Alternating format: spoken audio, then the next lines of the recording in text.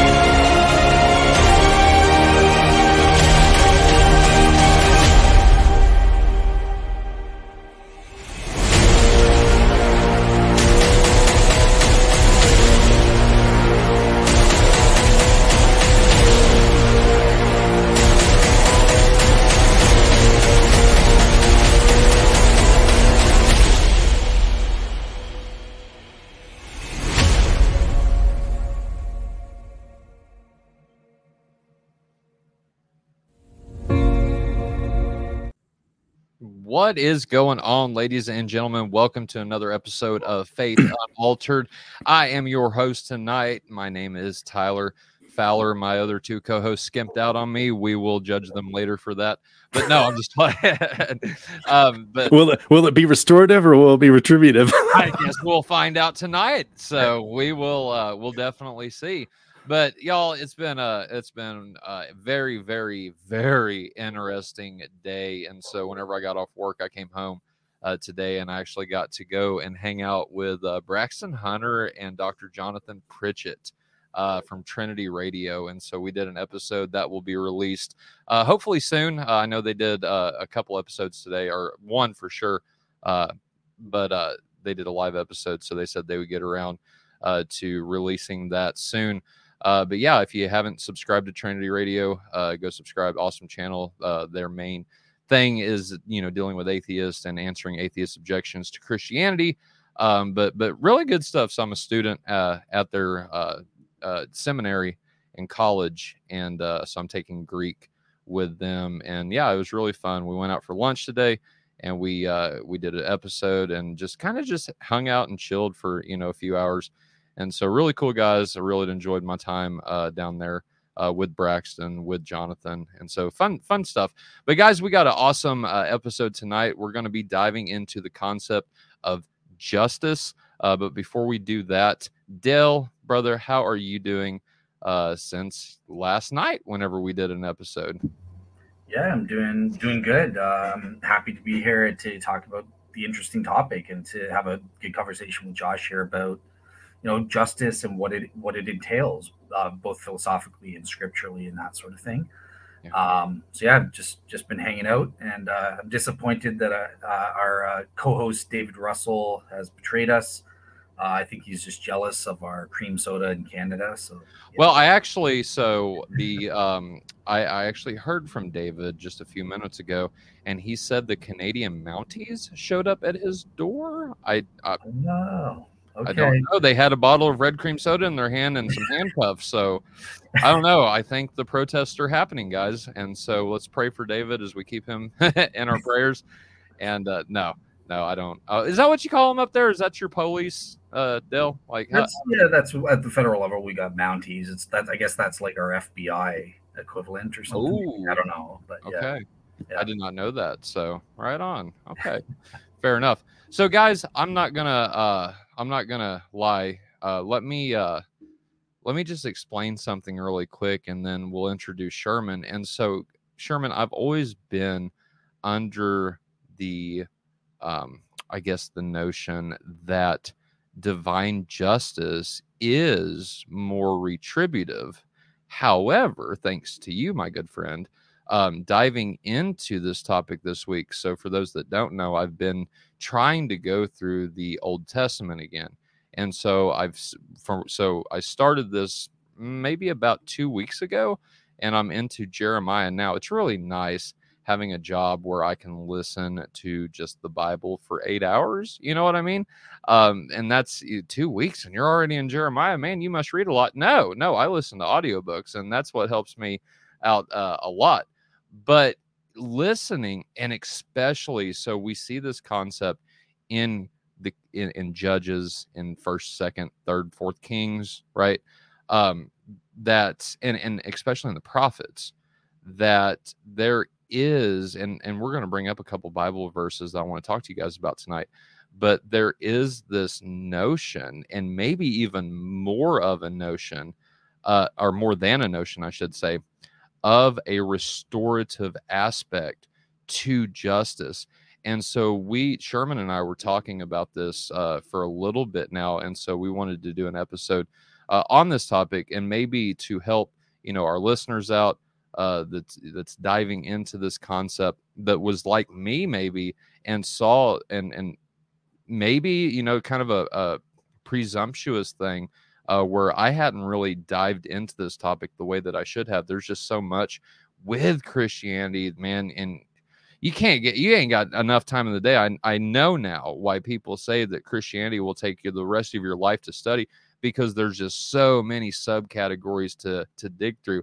And we're going to be talking about justice tonight. So Sherman, how are you doing, brother? It has been a little bit since you've been on with us, not too long ago, but how have you been since then? And what are your thoughts just kind of coming into this episode tonight that you would want to lay out for our listeners? Been doing all right. It's been a busy time. We we just went through the whole Holy Week Pascha season. Yep. Church. My family recently got a dog, so you might hear some more barking in the do. background than usual. Although that I was literally taking my headphones off, trying to figure out if it was our neighbor's dogs or our dog, because I almost never heard our dog bark. I was like, what's going on? But yeah, it'll be a little interesting.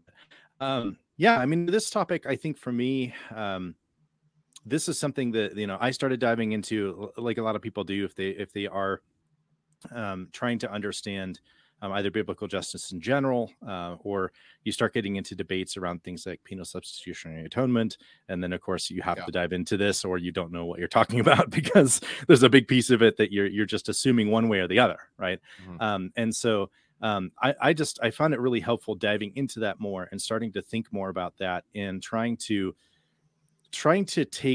understand maybe where there are some gaps between the ways that we in our culture today primarily think about justice in retributive terms, and the way that Scripture and the ancient Near Eastern context, like people would have really kind of understood concepts of justice.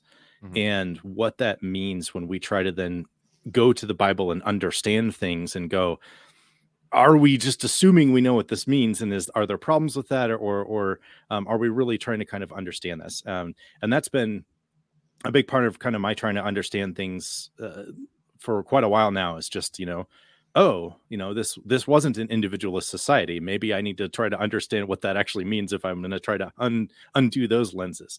This wasn't, all of those kind of layers. So this is another conversation where I think that'll be helpful. And part of the reason I was interested in talking about this with Dale is you all did an episode on penal substitution with Caleb Mullins from Freed Indeed Ministries. And I could see that there was some kind of disconnect on, well, just disagreement too, but maybe some disconnect on some of this. And I was thinking maybe it would be good to just take a step back and talk about justice biblically and how we understand it. And then further on, other conversations can be had and we can bring this with us. So. Right. So the way I've been kind of, describing this, not only to you guys to make sure I'm on the same page with y'all, but to others as well, is that whenever we think of justice, so what is the main tenet that we are looking at here? And I've been using the analogy, which I think it's a great analogy, especially for Christianity, given that there's so many subcategories under that, as like an umbrella term. So if we think of justice as kind of the umbrella term here, what do we see? Do we see a more of a retributive, right, as an umbrella term that the restorative notion of justice falls under, or is it vice versa? Is justice primarily restorative that retribution would fall under? And Sherman, you would take the latter category, right? Yeah. Okay. And we probably need to define some terms so people know what we're talking about. And then, obviously, I want to make sure we're hearing from Dale as well. Right.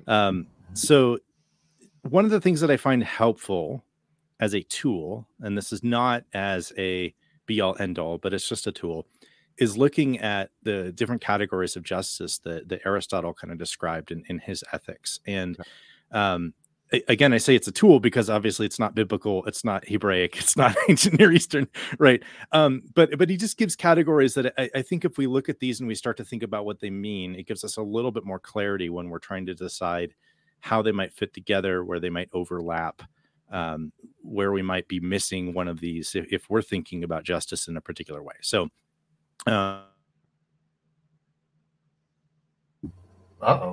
what? Lose? Frozen. Oh no! Too scared. So your pictures froze up, Sherman, but we can hear you now. Now it's better. Okay. Well, hopefully that works. Is that any better? Yeah. You're back now. Yeah, Okay. You're good now. So you look at this and you can say, okay, so when we talk about restorative justice, what we're talking about is restoring right relationship or restoring someone back to kind of the status that they should have. So you could think about something like Joseph's brothers throwing him in the pit, right? Mm-hmm. That is an act of injustice, right? Mm-hmm. God then vindicating him through that whole story where he gets to the point where he is now, Pharaoh's right-hand man. That is a story of vindication, a story of justice in one way of looking at it. Okay. And I would amend this because this is primarily thinking about bringing things back to where they're supposed to be kind of thing, right? Yep. I think with scripture, what we see is that is actually a continuation of God's creative justice that God created, and it was good. It was well ordered. The relationships that were there were proper, and they were doing everything was doing what it was supposed to be doing, and everybody was in right relationship with each other. And he created, humanity, male and female, and it was very good, right? Mm-hmm. And then what we see as we go through the story of scripture is obviously that didn't last that long. We don't know how long, but in terms of the actual narrative, it doesn't last very long at all. 3 chapters, right?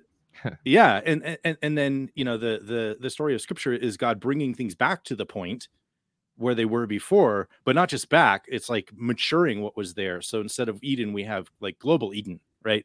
Right. Instead of at least the way that a lot of the church fathers looked at it, instead of Adam and Eve as basically children, them now being fully mature, humanity being fully mature in what we were made to be, and so that restoration can only come from proper order in the first place. Otherwise, you're not restoring it back to anything, right? Mm-hmm. And that's why I would tie those two together. Dale, do you have anything on that concept that you want to say? I do, but I've got kind of like a an opening with like what is justice. Yeah. So I don't know. It's going to be I don't know. Maybe I'll try to fit it into like less than 10 minutes or something, like 8 minutes. Is that okay? Or do you want me to just wait and let you give your opening and then? Yeah, I mean, I think maybe I'll complete the categories. Yeah. Right. And then if you want to do that, and then we can start talking about how we might fit these together, and Cool. Go from there. Yeah, I think that'd be helpful. Just a one sentence answer to your question to me. So what you're saying is bang on the money for me. I think I would be on board with what you're saying. Cool. It's always nice. It's nice to start with that when we know there is some disagreements in some places, right? At least we have common ground starting out, so it's a good thing. We better. We're not in the phase where I'm pretending to be an enemy for the Retribution side. Right? That we didn't do that. Is that right? Yeah, David didn't show up, so we can't do that tonight. Yeah, so. we had it on the graphic, but I mean, really, I mean, I guess what I would say is that if people are wondering, both Dale and I see these various forms of justice in Scripture. So we're not necessarily coming at this saying, well, there's no retributive justice or justice isn't restorative. We're trying to kind of sort things out. And this conversation is one way to do that. Clickbait. Yeah, a little bit. So then we can also talk about things like procedural justice, right? So this is following the right steps, following the right procedure in order to make sure that the outcome is just, right? And so we see this in places where Scripture basically says, God doesn't show partiality, right? Mm-hmm. He's going to judge the right way, the right kind of procedure. He's going through the right steps, and kings are not to show partiality either. Right, they're supposed to execute justice properly and not be like, oh, you're rich, yeah, sure, I'll take a bribe, right? That's part of it. You also see, I think, this idea of procedural justice in some places like at Babel, right? So that statement that God says He's going to go down and look and see what they're doing, right? Not open theism. It's not just an anthropomorphism. Mm-hmm. It's not open theism. It's not God doesn't know. It's a demonstration that God is a just ruler, and so He's not going to go bring judgment upon people without knowing what they're doing. Right. And for the readers of Genesis, they would have kind of understood, like, oh, okay, like this is a just judgment. It's not just like, I'm mad. Right. Blind anger. Yeah. Right. Yeah. Go ahead. I was just laughing. So I was, yeah. Oh man. Yeah. And then we also see things like with distributive justice. So this is like, giving fairly to people. And this is kind of, in a way, this is kind of what Davidson was talking about, right? Giving to each according to what they deserve. Right. Mm-hmm. And he was taking it almost in more of a legal punishment kind of direction, I think, but it can this concept can kind of have both when you're talking about giving people what they deserve. Right. But, distributive justice is making sure that you're not just, saying, I'm just going to give, again, that kind of partiality thing. So this actually ties a little bit into procedural as well. And I think we also see that in Scripture, right? So, God is someone who is fair. He is someone who is giving to people with a sense of equity. And I mean, we actually see that translated in some of the different verses. If you look at, judging with, justice and equity and all of that, that comes through, right? So I think that's also there. I don't actually have verses for that one as explicitly.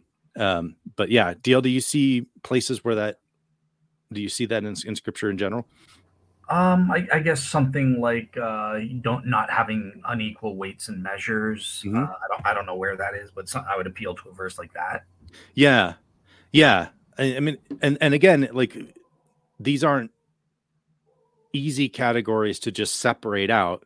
I think especially the distributive and the procedural can sometimes kind of meld together, and in some ways the distributive and restorative can get a little bit confused too. So it's kind of fun. Yeah. Is that because do you think that like you just said, they kind of melt together? Is that because there's some overlap, if not a lot of overlap, even between the two categories? So it's not as black and white as we want to make it. just for me to throw it in before you answer Yeah. that. Yeah. I would say so, Tyler. So I think that procedural justice would be kind of a subset of distributive justice, right? Getting what you deserve. You deserve fair procedures. But yeah, I'll shut up and let Sherman answer. So. Yeah. I mean, it might be something kind of like the procedural justice is about what needs to be done in order to make sure that fairness is preserved, and then the distributive is looking at the result. Something kind of like that, maybe. So, and again, it's not. I don't think either of those is the primary thing that we see in Scripture when we're talking about justice, but they're both definitely there, and depending on how you kind of either smash together or bring apart the restorative idea and the distributive idea, it actually could be very much tied into what I think the main idea is, which is the restorative side. Because you can talk about things like giving judgment to the poor, like making sure they have justice, vindicating the person that's in the right when you have a civil suit. So we have that kind of a thing where someone brings a complaint before the judges and they would say, okay, well, who's in the right, who's in the wrong? Okay, now you have to pay restitution, right?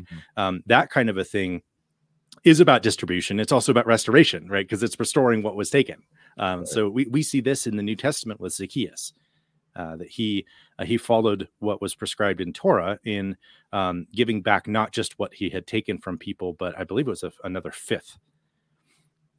So I'm pretty sure that's right. Yeah, it was either a fourth or a fifth that he wanted to bring back to the people that he stole from, and so I'm definitely seeing and there's this concept in the Old Testament, and you've already hinted at it, Sherman, about taking care of orphans and widows. This falls under the category of justice, and I was telling you a while back that whenever before I started investigating Orthodoxy, I was concerned at one point in time that Orthodox, they seem to confuse, and maybe this was because of my Protestant upbringing, but they seem to kind of mesh together these concepts of justice and mercy, right? But now the more that I'm engaged with this conversation, and especially like looking at the Bible, it's just like what we said just a minute ago, right? These categories are overlapping, and so it makes sense to me now that mercy and that justice, instead of being split apart, would be more so seen together in this, not so much like it's not as black and white, but more of like a gray kind of mesh area where these two entangle with each other.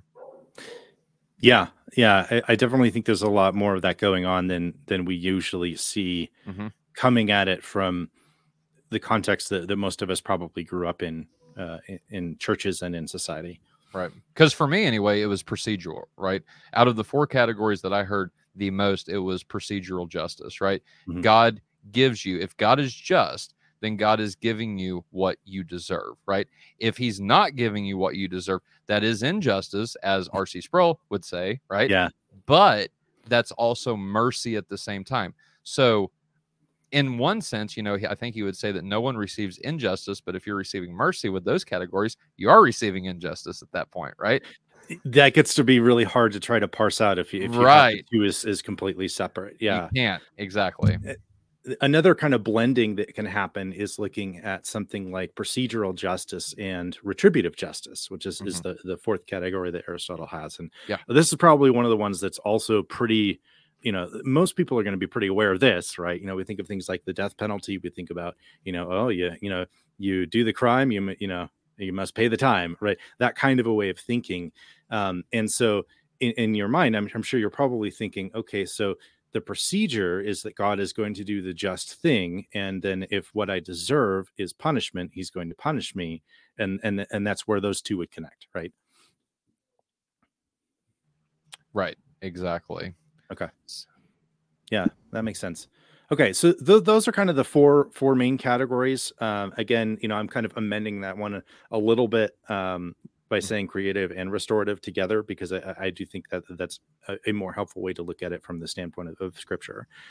So I think I'll pause here. Dale, if you want to kind of intro what you want to say about justice, and then we can just kind of go from here. Cool. Yeah. All right, cool. So yeah, thanks for going over that there, Josh. And yeah, I think so. For me, when I ask the question like, what is justice? The first thing is I kind of want to take a step back and generalize in terms of, okay, well, what is justice ontologically speaking? Well, I believe in deontological ethics, right? So it's a moral principle or rule. And okay, well, what is a moral principle or rule? It's basically a value. It corresponds to a value that is grounded in God's nature. God values justice. So that's ontologically what it is, right? That we have this moral rule, and there are various aspects that moral rules like justice would have, right? So in the first place, these values they have the highest degree of incumbency, meaning they are supremely authoritative, right? They take top notch over other types of values, non-moral values, and stuff like that. They also carry with them a categorical or prescriptive imperative, so they tell us what moral agents ought to do, and they're also universalizable. And this aspect of moral rules, including justice, is going to be important when we get to questions like how well what do we do with justice and mercy and stuff like that, right? So by universalizable, I just mean that they apply these principles or rules apply equally in all morally relevant situations that are similar to each other and sufficiently similar to each other. And there are no exceptions to these principles, although there can be exemptions to them. So that would come up when, in the moral hierarchy, sometimes in a fallen world, we come up to where two or more moral principles or rules conflict with each other. We can't, uh, uphold all of the principles equally, and we have to choose. We have to do the lesser of two evils or something like that. And in that case, we would say the moral rule has been exempted as opposed to having an exception, because these moral rules or principles apply all the time, but we just sometimes have to have a morally justified exemption for not upholding a principle in a given case. And then finally, the other thing is this is kind of related to restorative aspect. These moral rules pertain to moral agents and specifically moral agent flourishing. So that's going to be relevant to the creative restoration justice category, right? So that's what it is from a moral value standpoint. But in terms of the normative ethical theories, I don't think that deontology is good enough, right? So why on earth does God value these? Why would God value justice, something like justice? Well, this is where the teleos or the end goal comes in, and this is where I would bring in things like virtue ethics, a virtue ethical standpoint, and this is where philosophers like Aristotle would be coming from, and stuff like that. They would say, well, look, we follow these moral rules. Why does God value them? Because this is what creates a virtuous agent or an agent that is worthy of that's salvation fit, or whatever you want to call it, a saint, as Travis would have said last night, right? So it develops our characters to be in the ideal state and that sort of thing, and that's why we follow. That's why we want to be just. We follow the principle of justice because that makes us have a just character, which is essential for living the ideal life. So that's just kind of taking a step back there. So in terms of what the essence of this principle, this rule of justice is, I think it's very fundamentally simple, right? On a grand level, I just would define it as treating equals equally and treating inequals appropriately inequally, unless you have a morally justified exemption for not doing so. So that's in a nutshell what I think justice is. Any and all further categorizations I think are helpful in just telling us, well, how do we apply this principle in certain scenarios, right? So you have procedural justice. Okay, well, how do we apply this principle in our procedures, whether it's a legal procedure or whatever, social justice procedures or whatever. So that's, I guess, in a nutshell, how I see what the question of what justice is. Obviously, as I said, the virtue ethics part that provides the restorative or creative justice aspect. So by being just and following this principle or rule, and not just following it, but we also have our characters as part of virtue ethics. We have to desire justice. It's supremely important. We have to. It has this highest incumbency, right? Level of incumbency, and we desire it. We ourselves value it as we reflect our Creator, and we seek to see justice enacted in the world, and all of this plays a role in creating these virtuous agents and us being made in the image of God and restoring us from what we've lost to the ideal state or the end state that we will be in salvation. Um, yeah. So in terms of procedures, I kind of procedural justice. I kind of see this as kind of akin to the principle of fairness, which some philosophers have equated justice and fairness. I'm not. I kind of separate them, but I'm not exactly sure. But I think that the principle of fairness just says, look, we've removed all biases, or we've removed, to use a biblical term, unequal weights from the procedures that we use when we're enacting justice. Distributive, I think this is a lot of what Aristotle is about and stuff and what he's talking about. So, yeah, the way we distribute goods in a society or distribute punishments and rewards and stuff like that, it is fair. It is just in that sense. In terms of retributive justice, um, again, I'm not sure that justice is retributive. So I understand there are Bible verses that seem to indicate that.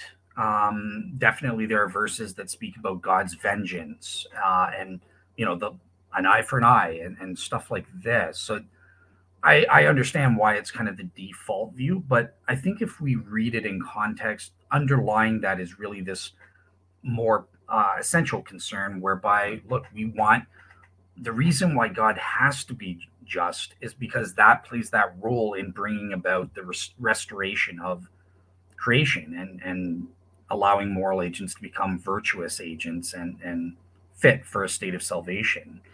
Um, so yeah, basically, retributive justice is this idea that when you're punishing someone, that state in and of itself is good. The act of punishing an evildoer, giving them their just deserts, in and of itself is good. That's what justice is all about. I'm not sure I believe that. I think that I take a consequentialist view, and I guess we'll get more into that when we speak about punishment in general, kind of thing later on. But I'm not sure I would agree that there is such a thing as retributive justice in the Bible, or philosophically. I would disagree with it. Right on. Thank you for that, Dale. Just Thanks. For my sake and for our audience that might not know, you said that you would take a consequentialist approach. Can you just kind of lay that out and elaborate on that a little bit, Dale? Yeah, absolutely. So in terms of if we're looking at things like punishment, right? So philosophers have different theories or for the justification for punishment. Is it a retributionist stance where it's, look, punishing an evildoer in and of itself is a good thing. That's why we punish it. Yeah, get him. He's getting his just deserts. That's good. A consequentialist understanding justification for punishment is more, no, punishment itself is bad, but it is instrumentally good in that by punishing people, we achieve certain beneficial consequences. So in this context, this is where what you guys are calling restorative justice or restoration, right? By punishing people, I think punishment is essential for reforming people's character. Okay. Yeah, so that would be the beneficial consequence there. We're reforming the criminal's character. we also reform the victim's character by seeing punishment done. I think this helps to heal the victims of sin or a crime or something like that. Okay, so fair enough. So instead of more so, oh, this guy's getting what he deserves, there's an aspect of restoration behind it, in the sense that you're reforming, or you're hoping at least you have intent to reform the person that either done the wrong, and at the same time reforming the person that was done, or that had wrong done to them. That is that correct? Am I tracking, Dale? Perfect. Yeah. Couldn't have said it better myself. In fact, I think you said it better than me. So Right well done. on. All right, Sherman, what do you think?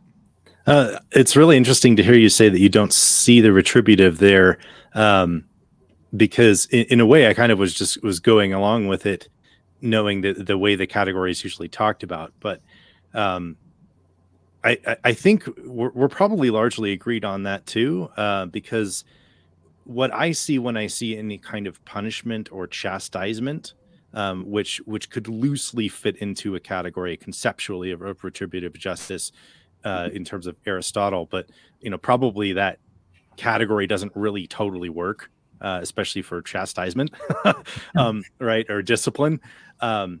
It does seem to me that we do see, primarily what it's an instrumental thing, right? So when I look at it and I see in Scripture, that God is saying He's going to punish a nation, right? Yeah. Why is He going to punish that nation?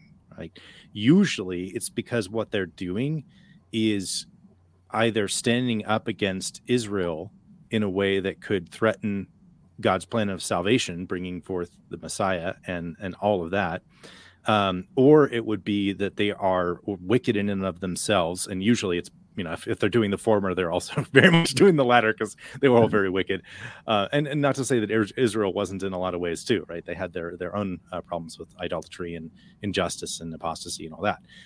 But yeah, usually what you're going to see is that a nation is going to be punished when they are standing up against what God is doing, or when they are so wicked that it's like the time has come, right? So in Exodus, you have a point where God is talking about this, and He's basically saying, to Abraham in Genesis, I think it's 19, that your descendants are going to be enslaved for this long. I'm going to punish those who enslave them, right? But part of the reason that it's this long is that the wickedness of this other group of people hasn't come to its fullness yet, right? So it's almost like God is giving the time for them to repent. He's giving the time for them to turn away from their wickedness, knowing in this case that they're not, right? And then when that fullness is there, God actually uses Israel to judge that nation as they drive people out of Canaan. Right. So very much an instrumental nature to that, for sure.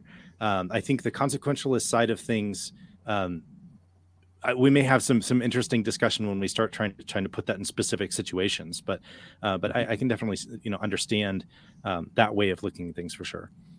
Awesome. Let me just ask you, out of curiosity, would you say that the state of punishing this evildoer itself is good? Like that state of events or that state of affairs, whereby you are punishing a wicked doer, that is good, just in and of itself, or?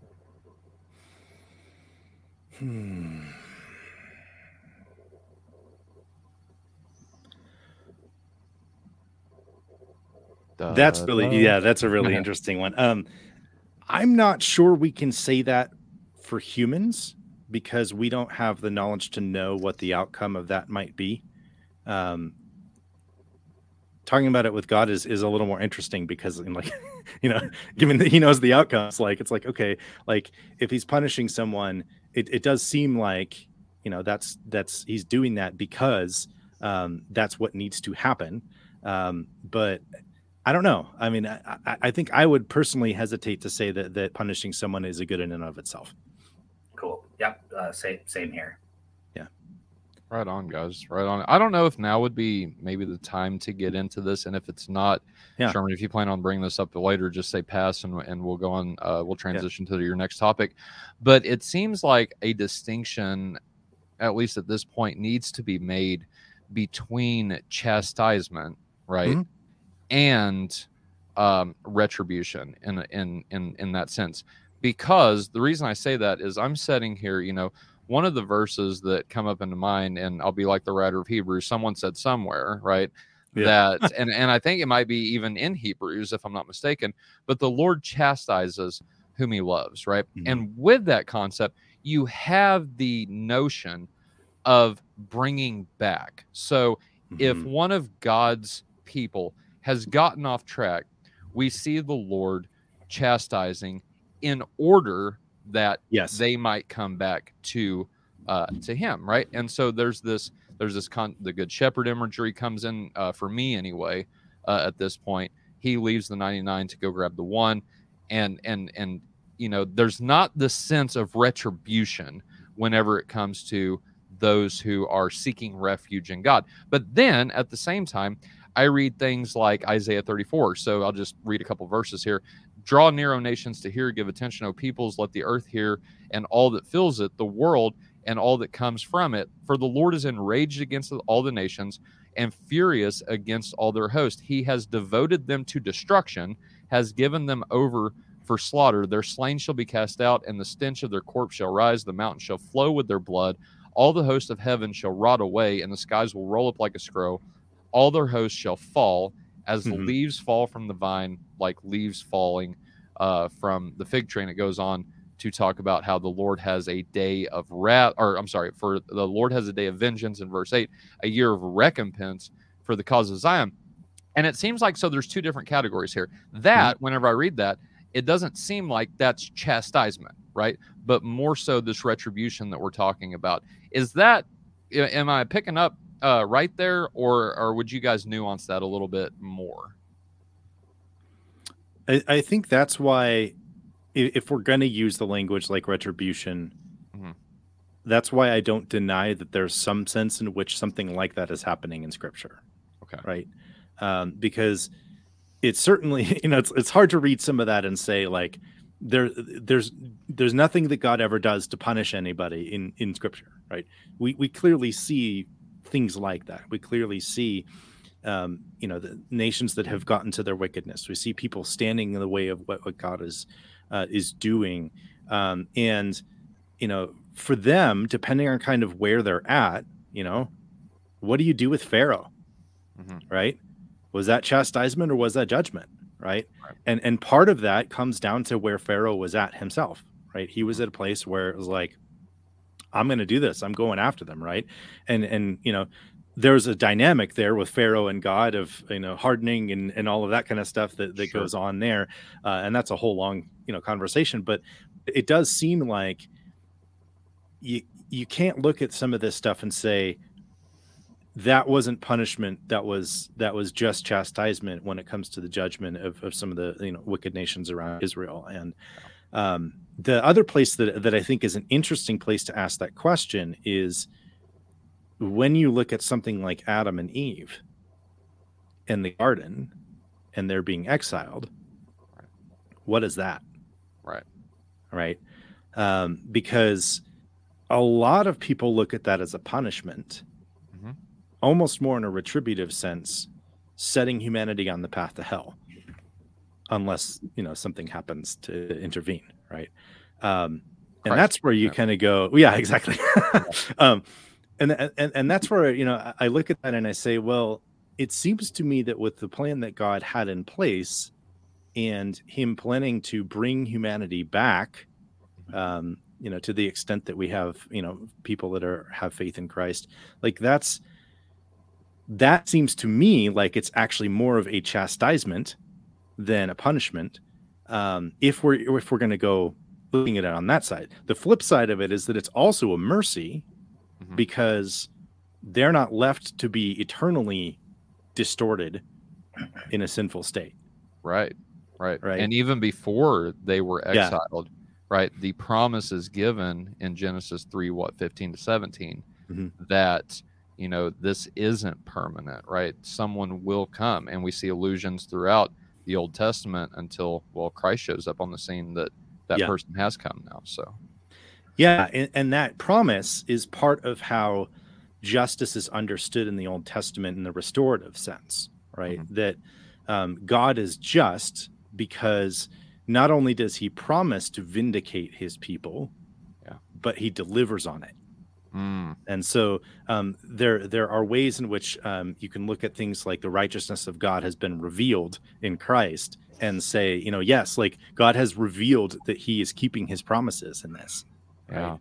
And that's where especially N.T. Wright focuses a lot on this kind of reading of Dike Ossini and trying to understand it as God demonstrating that he is in the right, that he is vindicating his people, he is keeping his promises, that he is just. Right.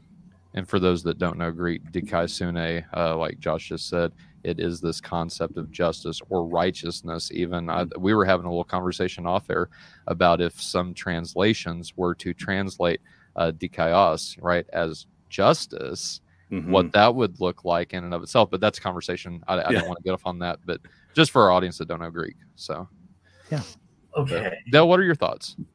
Okay, so just so I understand the way you guys are differentiating chastisement and punishment, because I would not make a distinction there, but okay. So chastisement is not a punishment. Like, are you talking about like the Apostle Paul or Christians they're innocent and they would get beaten and stuff for an instrumental reason? Is that what chastisement is? Like God's sending Israel into exile. Right. Or even Paul handing over, who was it? Hymenaeus, right? So for his body to be destroyed in that sense, but for the purpose that his soul might be saved. I would consider that. So I see what you're saying. And I think this goes back to our overlap, right? There is this sense of punishment, but because there's this restorative notion in mind, right? Something is going to happen that comes from this. This isn't an ends in and of itself. Then I would consider that as more of a chastisement with the, concept of bringing back, right, to restore. Okay, so let me say this then. So, given that that's the case, and this is what I just did a quick Google search, right? The meaning of chastisement in a biblical context is a physical punishment or beating or something. It's to criticize harshly, to punish severely as a way to criticize. So great. So that's exactly what punishment is, right? So if we define what is punishment, I go with, philosophers have different theories. I take what's called an expressivist theory of punishment.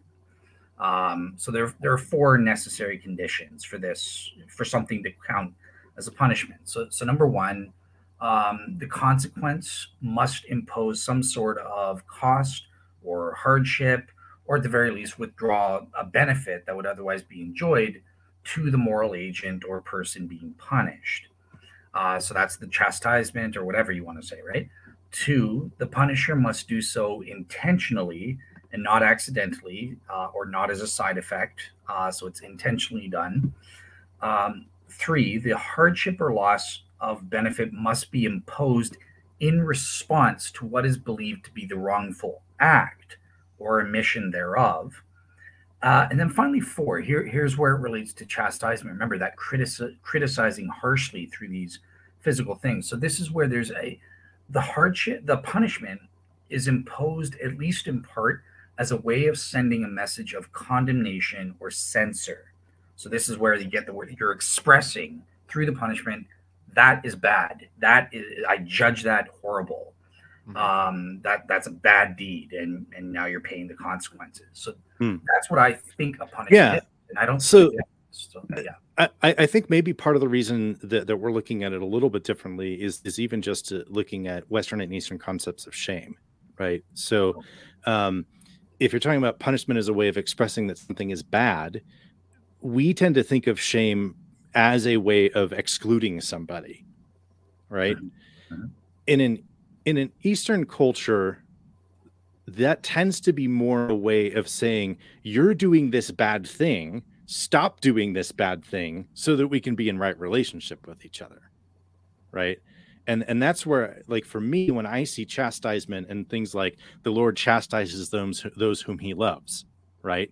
Is he just yelling at them, or is he saying, this is bad, you're not supposed to be doing this, I'm going to be clear with you about this so that you will stop doing the bad thing, so that we can be back in right relationship? And that's where I think a lot of this, the restorative aspect of this starts to come in, because when we talk about justice primarily in terms of these philosophical concepts and values and virtues, it can get to the point where it's like, here's my list of rules and I need to follow this because of the list of rules. The way that it seems to play out to me when we look at scripture and even the way Torah is set up, it's set up in order to try to have harmony of relationship between people and God, right? And so if someone is out of where they're supposed to be, if they're acting out, if they're hurting someone else, if they are oppressing someone else, then the idea of justice ultimately would be to have them be back in relationship with the people around them by having them stop doing the bad thing, providing restitution, etc. Right? And so that kind of relational aspect to it frames the whole thing for me. I totally agree. Like nothing I said there in the definition of punishment would actually disagree with that, right? Like obviously the punishment itself, again, it's a condemnation or censorship of the act, not the person necessarily. Mm-hmm. And got it. The point of that is, sure, restorative, great. So after they get punished in whatever way, that's to restore or to mm-hmm. build them up, whatever the goal is, the teleos of that punishment or chastisement kind of thing, right? Yeah.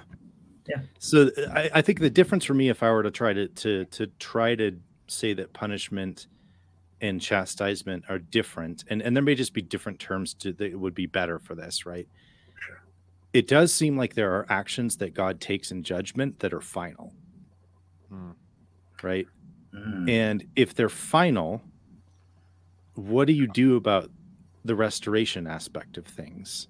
And does that fit more of that kind of chastisement, come back thing, right? So with Adam and Eve, it's exile from the garden. With Israel, it's exile from the land. But both of those are with the design to come back and with a plan to bring them back. When you see a particular nation that's judged by God, you see something like Sodom and Gomorrah, that doesn't have the same flavor to me when I think about what God is doing there. It seems like there's a line that's been crossed to the point where there is judgment, and that judgment isn't really meant to bring them back into right relationship, at least in this life. And you can start asking questions about what all that might look like beyond. But that's exactly what you got to do. Yeah. But okay, go ahead. So like with Adam and Eve, right? So cool. Their punishment was lifelong, earthly lifelong banishment from the Garden of Eden. But I tend to think that Adam and Eve are saved. I don't know. Maybe you disagree, but by being banished from the Garden of Eden, just keeping things simple and stuff like that, just a literal understanding, that punishment served the purpose of restoring the relationship between Adam and Eve and God. So after they died, they're now in heaven with God and stuff, in relationship with Him. And also serve the goal of reforming the characters of their offspring, because it led to the salvation history, causal chains where Jesus died on the cross, died for the sins of all mankind and stuff like that. So that there were restorative goals attached to the banishment, even if it was lifelong permanent. So I don't see the issue, to be honest. Okay. I mean, I agree with you with them. I guess something like Sodom and Gomorrah is where I start to go a little bit like, I don't know that I see it coming back from that in the same way. But for me, the reason that I hesitate to use language, and maybe that I'm looking at separating out chastisement and punishment, we so automatically go to Adam and Eve were punished by God, and that's what banishment from the garden was, and that's what mortality is, and that's what death is. And death connects to sacrifice. So sacrifice must be a punishment. And all of that is a road towards eternal punishment if there isn't some bringing back from that. So in a way, it's kind of like them being punished with mortality is being punished with possibly, immortal punishment. Like those things are so easily tied together in the mindset that a lot of us have, Mhm. I want to take a step back and look at that and say, is that punishment in the way that we would tie all those things together, or is there something more complex going on here? And so for me, if I were to order things, I would actually see what happened to them as exile. And I even see death as a form of exile, right? Because it's the furthest point of exile that those who are saved are going to have is separation of soul and body. And then it's now God is bringing us back from that, right? And Via then the that's the plan of resurrection. salvation through Yeah. Christ and the resurrection and all of that, right? So Yeah. I see things primarily in terms of exile kind of being the larger frame there, because there is that boomerang design for it, versus like a linear design, which is just like, you are damned, right? And that's where I guess I kind of see maybe a difference in that in terms of the intent or the outcome, when you're talking about some of the judgment we see in scripture, because it does seem like some of the judgment we see in scripture is, this nation is wicked, they're cut off from the earth. Like, I don't know what hope they have of being saved outside of God working something that we don't understand to the point where they come to faith in Christ even after death, and somehow that's a path that's open to them. Like, I don't see how that works with scripture. So I hope that people can be saved beyond, but I don't see how it works. Right. Okay. Yeah. You know, there's also, and not to like cut off your train of thought, Dale, Yeah. so make a mental note of what you're getting ready to say, but I just want to add to this conversation a little bit. And granted, we've been talking about, you know, what happens with humans. I think there's another aspect Yes. of this conversation that we have to bring into it. Why? Because it stems back to God, right? So there is this connection with God, and what we see in scripture as well as extra biblical, you know, literature like Enoch, for example. But what we haven't discussed, and we can take this trail if you guys want to, but the fallen angels, right? There is no coming back from what we understand with Jubilees, with Enoch, with the extra biblical literature, and what we seem to find in Jude and Second Peter.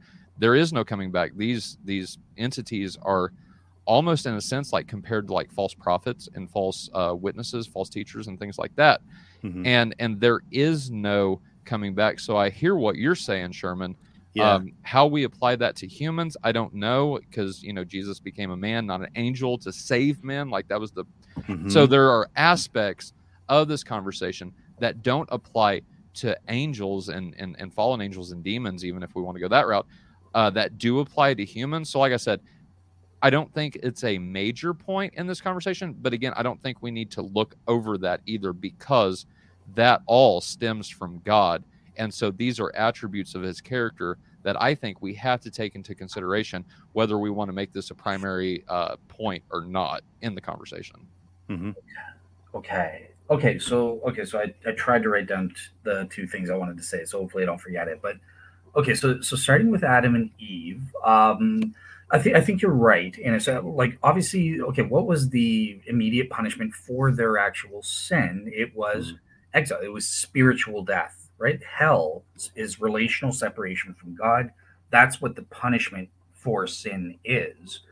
Um, Now that I think spiritual death, one could argue, well, that also entails physical death. I have heard some people say, well, actually, God wasn't punishing them when he banned them from the Garden of Eden, taking a literal interpretation, which I don't take, but just for the sake of argument, he banned them from the tree of life as a mercy because, oh, can you imagine being physically immortal and sinning? That is horrible. So that was, some people argue that's fallen angels. I do basically take that view. Okay. Yeah. So that's why I see it as, like, if we're going to say that there's a difference between a mercy and punishment in this way, then that's why I see something kind of like a punishment in the sense of chastisement, which is, now you're going to have to take a longer path to get here, right? And there are consequences to your actions, and this is a consequence that you're now going to have to deal with. But I see that as an act of mercy, because essentially, and I mean, you think about what it means to be immortal in a corrupt state. that may not be exactly a demon, but it's kind of close, right? Mm-hmm. That's not good, right? So I don't think God wanted to leave humanity there, and Scripture's pretty clear about that, because he's basically like, well, lest you reach out your hand and take of the tree of life, I don't want that to happen, right? So I do think it was a mercy, but I also do see that kind of disciplinary side to it as well. I just don't think it's like, and now I've damned all of humanity, and in order for anyone to be saved, now there has to be this this thing that somehow undoes that damning all of humanity, in the same way that a lot of people's theological narratives try to set that stage.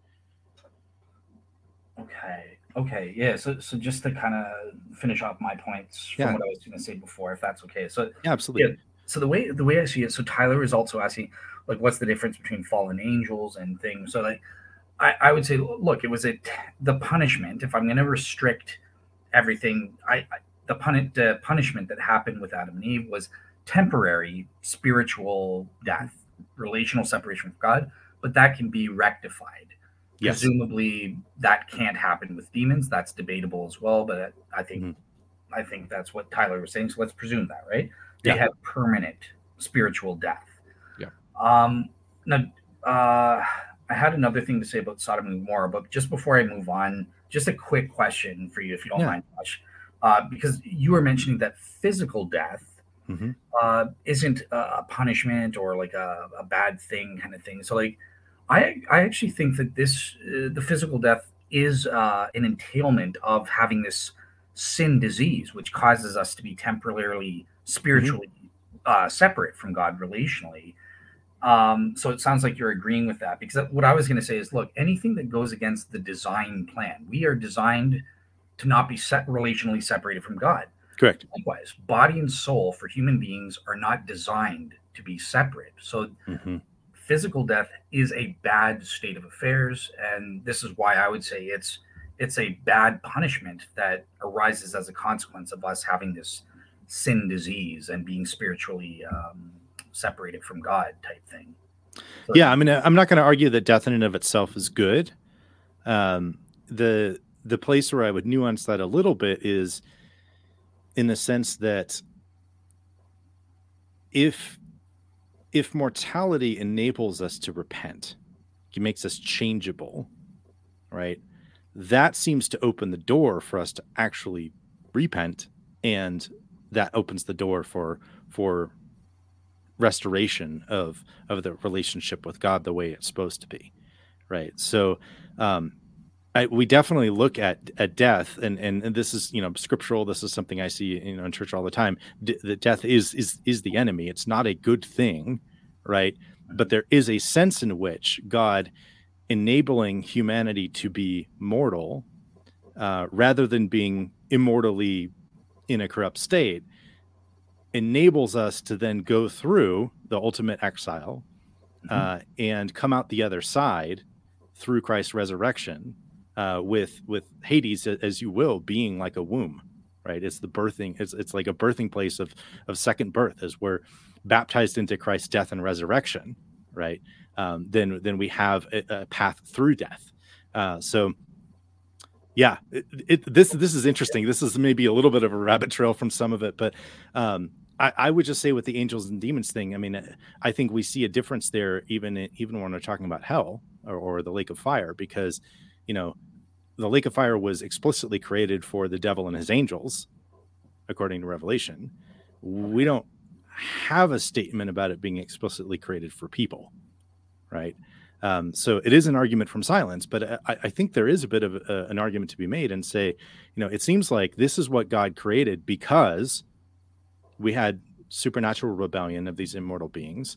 And then his design is to redeem humanity from this exile that Adam and Eve had, right? Who all from humanity then does get redeemed is where we follow the story of Scripture and where we talk about a lot of these things. Does that make sense? Yeah. Okay. So, yeah, my second point, because you brought up Sodom and Gomorrah, these nations. Yeah. So it might be contingent on how we view the afterlife or something like hell. First of all, do you believe hell is eternal conscious torment, not torture, but torment, or do you go for annihilationism? Or Yeah, I mean, so I would reframe it a little bit differently, and this is partly just coming from some things that I've seen in church fathers and some of the views that I've seen within Orthodoxy, that this idea that the fire, like God is a consuming fire, and so His presence is either refining or unpleasant, right? And so for people that that are in a state where what burns away of them is surface level, if you will, and they become refined in that fire, and they're in relationship with Him, that becomes a pleasant thing, an ongoing thing of refinement in a way of enjoying His presence. But when you're talking about somebody that has rejected that relationship, that has been so involved and steeped in sin and rebellion and has not repented, then that's not a pleasant experience, right? So whether we're going to talk about hell as a place, to me, it depends on what you mean by place, because we're talking about some kind of a supernatural reality. So that gets a little bit like heaven is up and hell is down, like, so like, I think it is in a way, but what does that actually mean? Okay. Right. Yeah. All right. Well, okay. So I'm going to try to phrase it to be not to get into theological differences on what hell is and stuff. So, okay. So great. So Sodom and Gomorrah. Yeah. God punishes these people. He judges them, and they're wiped out.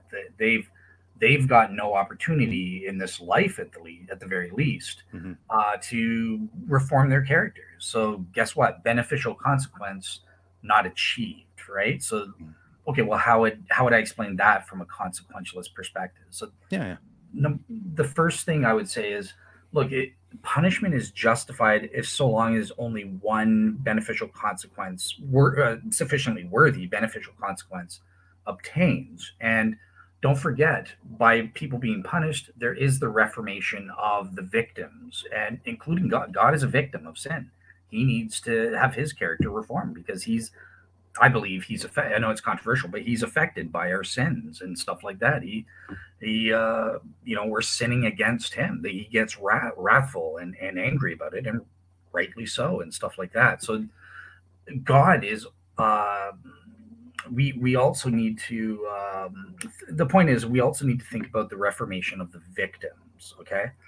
So that consequence could easily be argued to have been achieved, even if none of the Sodomites themselves were reformed. The second thing, and this is an interesting question in philosophy, right? So there's an issue, a debate of, do you actually have to achieve the beneficial consequences for punishment to be justified, or is it enough to be in principle, the intention or the possibility of achieving the consequence is sufficient, right? Because these free will, look, he gave them that opportunity and they didn't take it. But the opportunity for reforming their thing is enough to justify it. So there's a debate there, someone could say, perhaps. Yeah. No, I could definitely see that. It's interesting because you got a little bit of a head wag for me when he started talking about God actually being passionate or being angry. That gets to be an interesting discussion. And obviously, what's the word? It's not immutable. Impassionate, or what's the word? There's like impassible. Impassible. That's it. Yeah. So the idea there is that God is not subject to the passions, right? So there's no sense in which you're ever going to see God controlled by anger or controlled by lust or controlled by hunger the way that people can be. And that's part and parcel of our being mortal, is being passible, right? So the way you said it is kind of a loaded thing that I would agree with. God is not controlled by his anger, or he doesn't experience sinful anger, but he does experience anger. The Bible, the straightforward reading of the Bible is easy. Like, he's grieved by our sins. He's wrathful. That's literal. I think that's communal. So I would argue he's passible, but I get that's a theological difference. I didn't know the Orthodox believed in impassibility, so that's interesting. So. Well, it's well, and that may be something I need to study more too. So, you know, I'm always looking to learn more on this. I think oh goodness, where do I want to go with that? Yeah, we can move on from that. But yeah, it's just it's interesting to see the difference there. I think what you're saying is that you could see something as justified punishment on this expressivist theory if the benefit to someone that is relevant to that punishment is there. So in this case, you know, God is punishing Sodom and Gomorrah, and we can say that is restorative in the sense that it is taking them out of the equation so that they cannot cause further harm to God's world, right? Yeah. Quarantine is another beneficial consequence for punishment, for sure. Yeah. Yeah. Okay. Yeah. No, I mean, that's how it would tend to look at some of those things, is that, you know, even if we are talking about stuff that looks more retributive, it's not retributive even for its own sake. It's instrumental. Yeah. It is. Yeah. Okay. That's interesting. I didn't know we were going to be kind of on the same page there. And some of what you're saying, I'm having to kind of follow along a little bit and try to think real time. So, is it helpful? Yeah. I hope. Like, is it interesting? Or yeah. No, I think it is for sure. Cool. Yeah. I think it's interesting as well because what you guys just brought out, you know, I'm sitting here just taking it all in and listening to you guys. But what we were saying earlier about overlap, whenever it comes to these different concepts of justice, I think we just seen that played out like in real time. And so I thank you guys for that exchange. So I want to ask Sherman, I know it's so it's point 2 on your outline here. And so I'm curious from both of y'all's perspectives. We've already mentioned N.T. Wright, and for those that don't know, he has some very interesting videos, and he kind of takes this same concept that we've been talking about, this restorative model of justice, and says, look, you know, there is this sense in which God putting things back right is just in and of itself. But I want to know, who are some of the other big names that help shape how we understand justice historically? And so we can go all the way from, you know, the New Testament or even the Old Testament, if we want to go that route as well, to some modern day people that have influenced both of your understandings of justice. So let's start with Sherman, and then Dale, if you want to follow up on that. Oh man, I mean, in a way, I've been trying to run as far away from any kind of modern understanding as possible. So that's my expertise. When you talk about the ancient stuff, I'm listening to you because I'm like, all right, that's your expertise, right? So yeah. I mean, you know, so I'm looking at things like, you know, the Egyptian understanding of Pharaoh ruling justly is that they had this concept of Ma'at, right? And so it's like they believed him to be a god or an image of God or something like that. And so he theoretically had the power, and he also had the responsibility to make sure that the rain fell and all of these things, right? So this idea of being able to order things properly is a very ancient idea. That's the kind of stuff that I look at and I go, I see a lot of the same kinds of ideas in scripture. If I start to read forward and think about, you know, kind of, you know, more recent people, it's because they're trying to point back to these more ancient concepts, or at least more classical concepts when we're talking about, you know, first century. Then you know, people like N.T. Wright, definitely. I think historically, if we're talking about how the church has understood justice and maybe why we see some differences in the way that justice is understood amongst people that are, you know, basically, you know, amongst people that are shaped more by Eastern thought, whether that's, you know, in the Greek church or whether we're talking about, you know, in Israel, rabbinic Judaism, those kinds of things, they tend to have a little bit of a different idea of it than we tend to have in the West. And I think a lot of that comes down, and this is the dissertation or the master's thesis I was reading this week, is it comes down a lot to some of the translation of things into Latin, and some of the semantic overlap we don't have between Hebrew and Greek and Latin and Hebrew and Latin.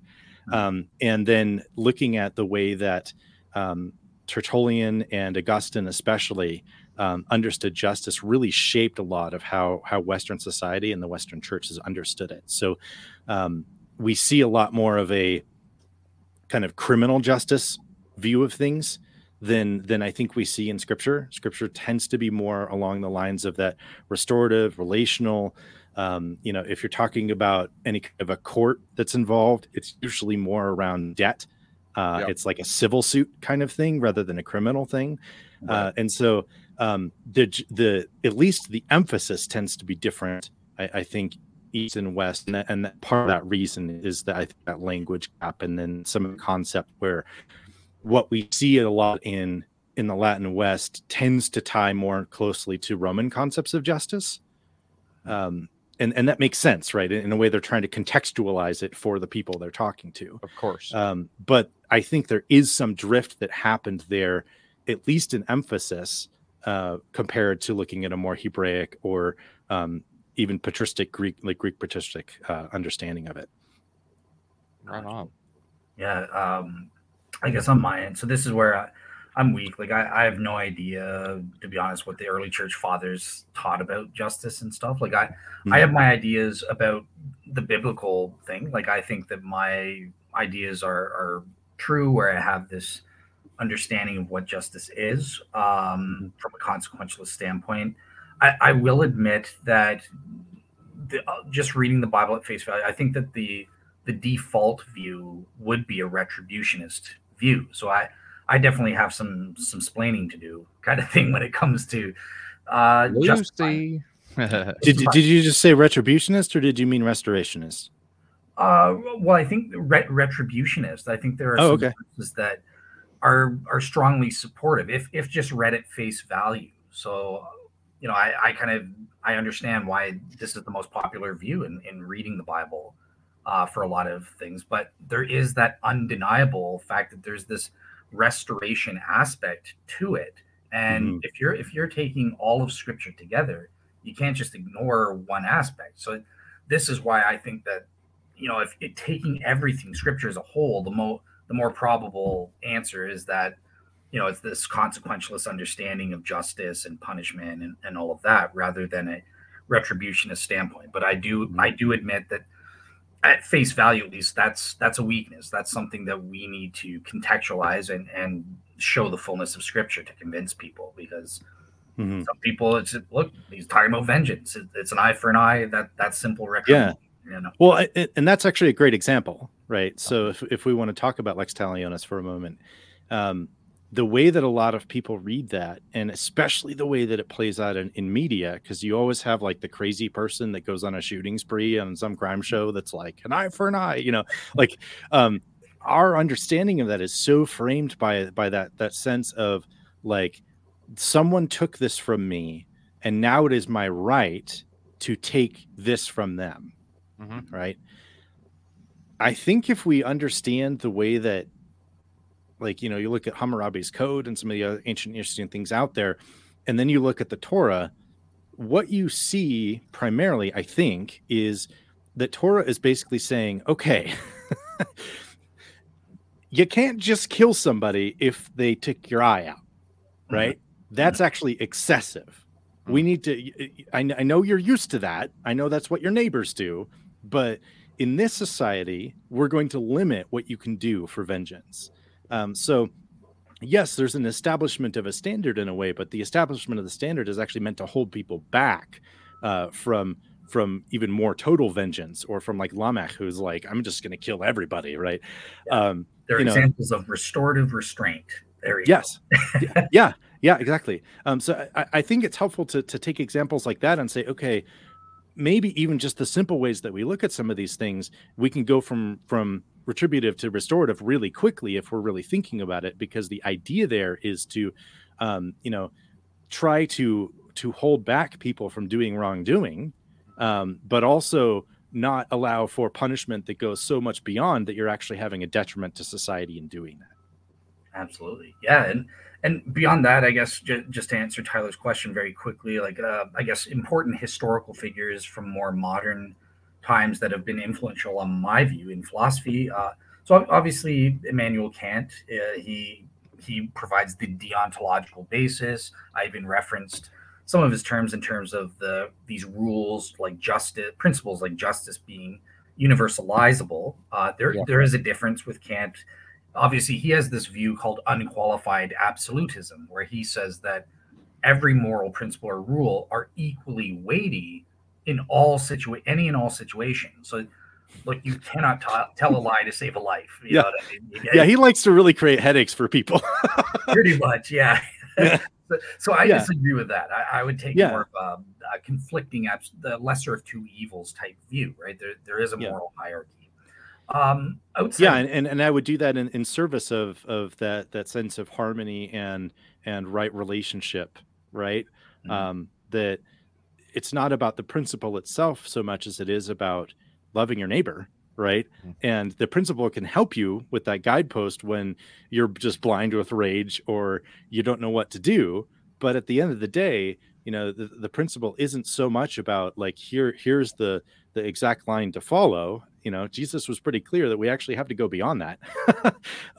You know, and instead of don't murder, well, don't get angry. Instead of, you know, don't commit adultery, don't lust. Like, these are all meant to restore and to maintain right relationship with God and with each other.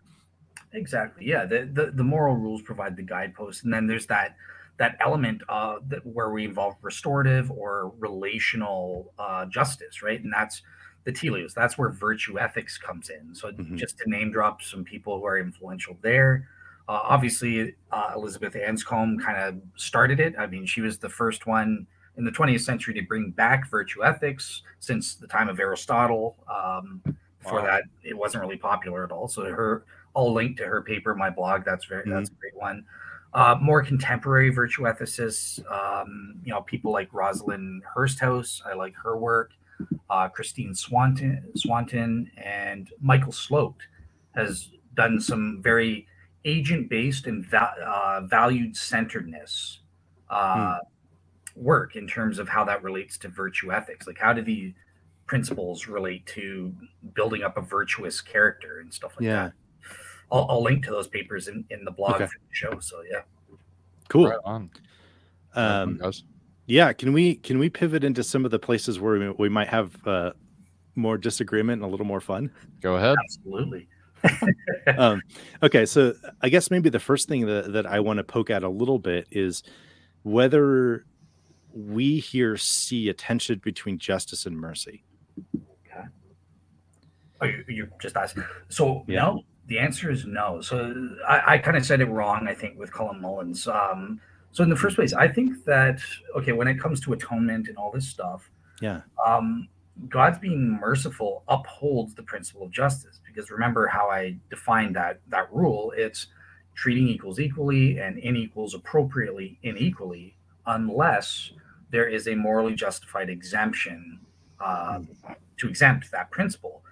In this case, out of God's mercy, there was a justified reason to exempt the principle, because Jesus could take on our punishment. He died on the cross, and then he could apply the restorative aspect by dwelling in the hearts of Christians and sanctifying them, as Protestants say. So he can apply the beneficial consequences of the punishment that he had to undergo, and he can apply it to us, even though we didn't literally undergo the punishment.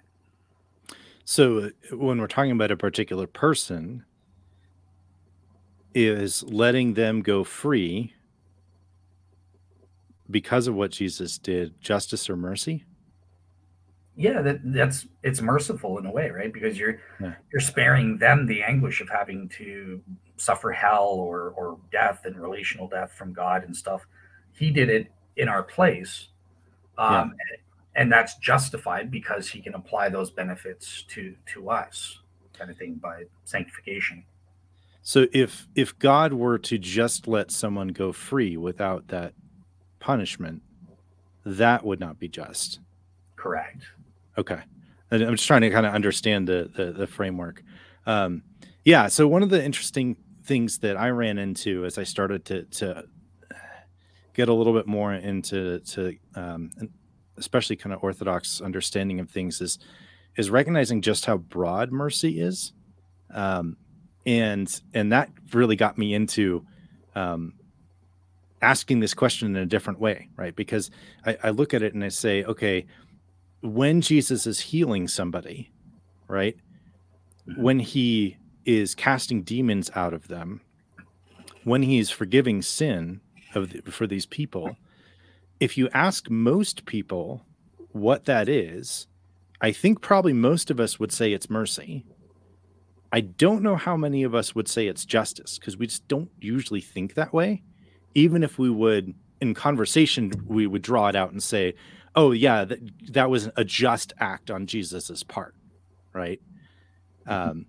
That's something I feel like I want to highlight as a difference between how I think Scripture and the church fathers and the Eastern Church understand justice and mercy in a way that may not be absent in the West entirely, but it's not as obvious to people that was an act of justice. Does that make sense?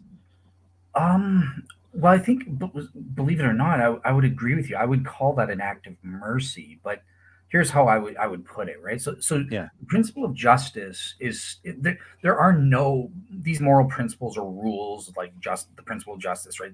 Remember, I said there can be exemptions, but there are no exceptions. And what you're saying, you're trying to argue for an exception to the rule, and that's why I'm resistant to it. But in this case, I don't see that his mercy.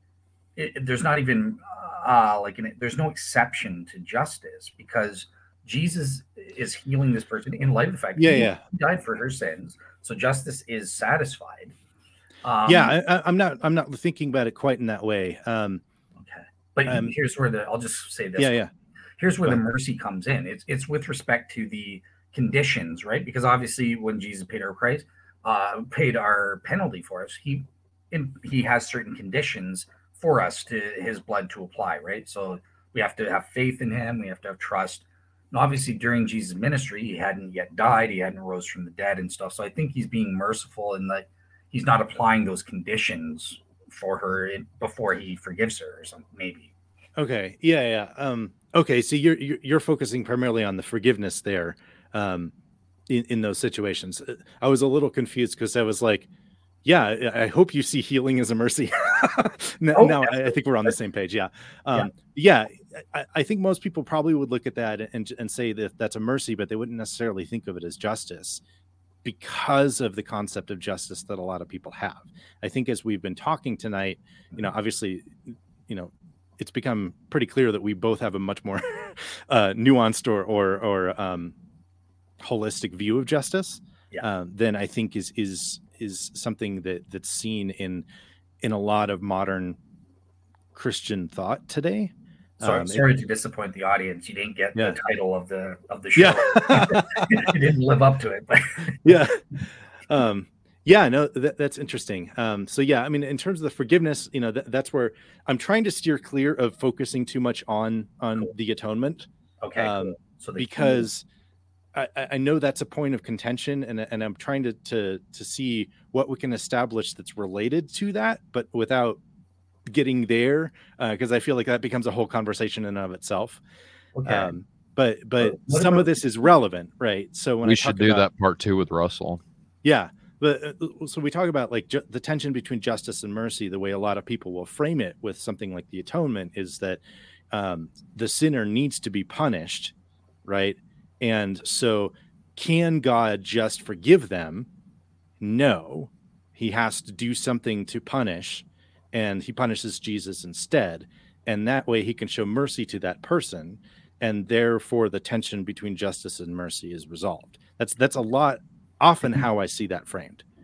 That's true. I do frame it there. I guess the mistake, I would say, it's not a mistake, but I would disagree with it, is, again, the sinner needs to be punished. No, remember the expressivist theory of punishment. It's the sinful acts that the person is being punished for. It's the acts themselves that are kind of the focus, that are the object of punishment.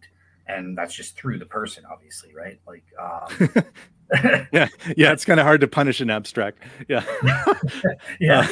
Okay. No, that's interesting. I mean, the acts that's what's subject to the expressing of censorship and condemnation, right? Okay. Yeah, that's interesting. I mean, again, I'm trying to kind of steer clear because we don't align totally on the atonement. But okay, that's interesting. So in looking at that, then the questions I had after your last conversation were basically looking at something and saying, is punishment necessary for the proper exercise of justice? Is that sometimes true? Is that always true? How do we look at that? So my answer is it's kind of a trick, but it's just no. I mean, because the principle of justice, right? It doesn't necessarily have to involve punishment, right? I can be just in handing out rewards or gifts to my kids, right? If I give one kid a chocolate bar, in order to be just, I dang well better give the other one, assuming they're equal. Okay. So, but when we're talking about something like sin, I would guess you would say it is necessary, at least sometimes, probably always, if it's a universalized thing. Yeah, absolutely. Okay. That's the just thing to do, is to punish all sin, kind of thing, appropriately. Okay. Interesting. Okay, so I'm trying to figure out how to ask questions and clarify without getting into the It's hard. It's hard. Yeah. So I mean, one of the things that I look at that makes me wonder about that is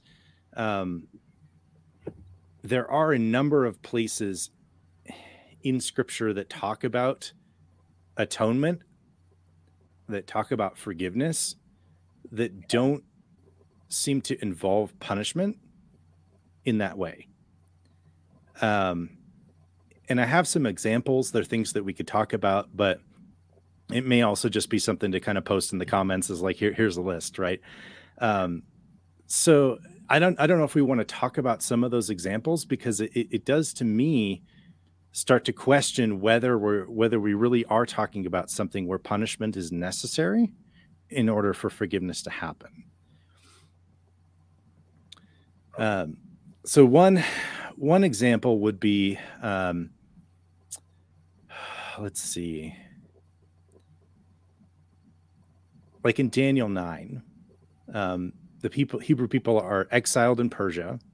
Daniel prays a prayer of repentance and is shown what God's timing is. And then we don't get a sense of punishment from that. We actually see atonement happen literally because of time. Like it's like now the time has come, right? So that would be an example. I think we see it with incense when Aaron goes running through the camp in Numbers 16:46, and Israel had grumbled after the Korah rebellion, and Aaron stepped in between the living and the dead with his censer and is running around with incense, and that stops the plague. So in a sense, you have this sin of grumbling and you have the punishment of the plague, and then that's stopped, but it's not stopped with the punishment, further punishment. It's not stopped with death. It's not stopped with blood. It's stopped with incense. There are other examples, like even like sin offerings, right? So if you were poor enough, you could bring an offering of grain, and that was sufficient for a sin offering or purification offering for that person. I look at examples like that, and there are more of them, and it makes me question this idea that punishment is necessary in order to bring forgiveness. Okay, so I think my immediate thought is, so one of the things, and it might make sense, right? If you think I'm saying punishment is necessary, you're kind of thinking, oh well, it's necessary. It has to be chronologically prior to, right? So like I think what's going on here is, if these texts are saying, okay, you're forgiven, it's saying you're forgiven in light of the fact Jesus is going to be paying for all of those sins, past, present. Okay. Which is kind of an argument from silence, because it's assuming your view of the atonement playing back into it in the same way that I would be assuming my view of the atonement and maybe seeing it differently. Okay. Yeah, I think interesting.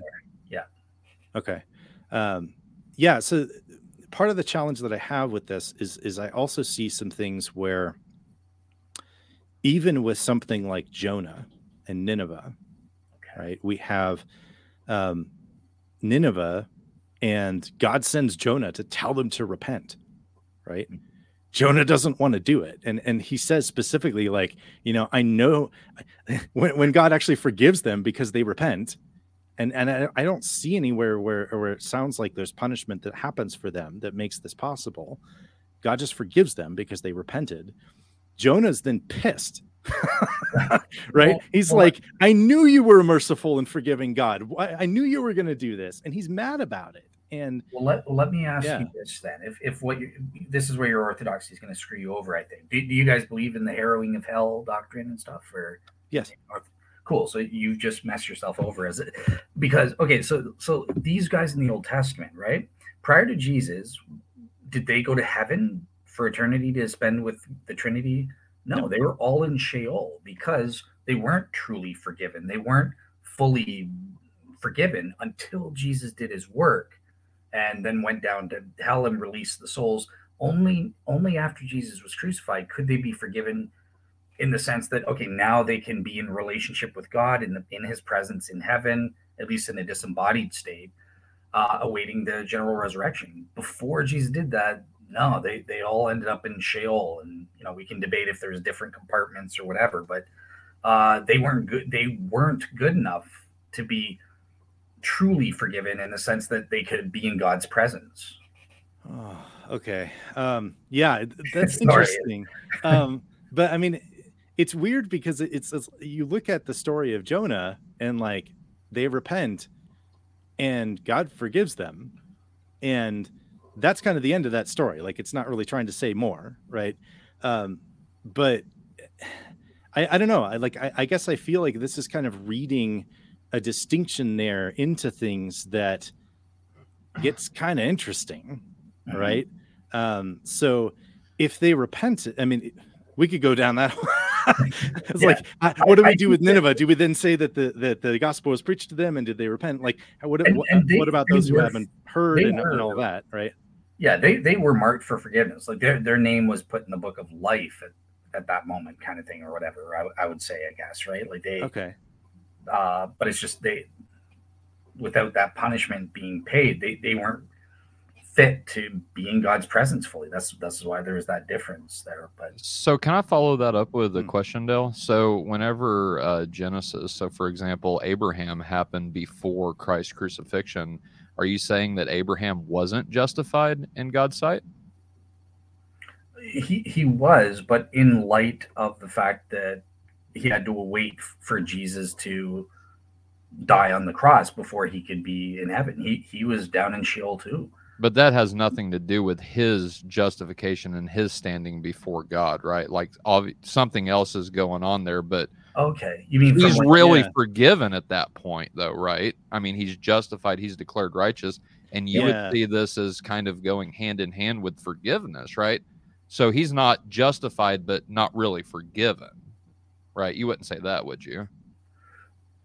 Yeah. Okay. So I guess, like what you're saying, using the Protestant distinction of like this forensic legal justification. Yeah, I think I would have to say that. So, okay. Yeah. I guess he was literally forgiven then, but he wasn't restored. Let's say that the restorative aspect had to await Jesus to do for the punishment, to pay that penalty and then apply that to Abraham and all the souls down in Sheol, and allow them to be released up to heaven and stuff.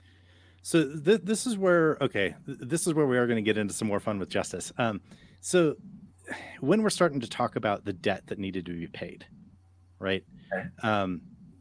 It sounds like what you're saying is this is the debt that needs to be paid to God in order to compensate him for our sin. And this is paid by the punishment of Jesus on the cross. Is that pretty accurate? How would you phrase that? Okay, so I do believe in the satisfaction theory as an aspect, right? The appeasement is a part of the sacrifice, right? We're appeasing God's wrath and that sort of thing. However, I wouldn't say there are two ways, right? So how do you appease God's wrath? You can compensate him. This is what Roman Catholics like Louis Dizon, who's on the show, would say. Sure. Whereas I would say, no, the way you appease God's wrath towards sin and stuff is through punishment. So those are distinct, I guess, right? Like they're two different ways.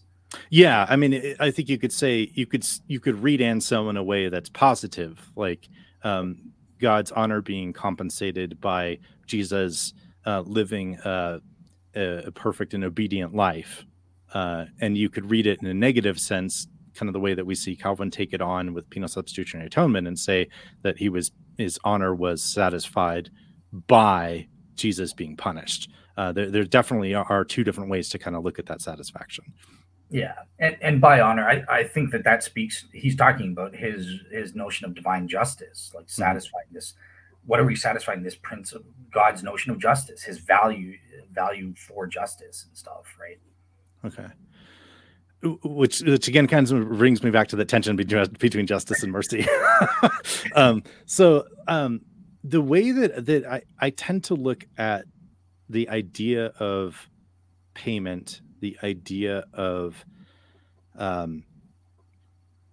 redemption, the idea of debt, is tied into, like, debt is very much tied into the idea of slavery, right? Mm-hmm. And so in order to free the people from Egypt, God had to do something to free them from slavery, right? And he redeemed them with a mighty outstretched arm. And you definitely get a sense in some of the scriptures that point to Jesus doing the same kind of thing.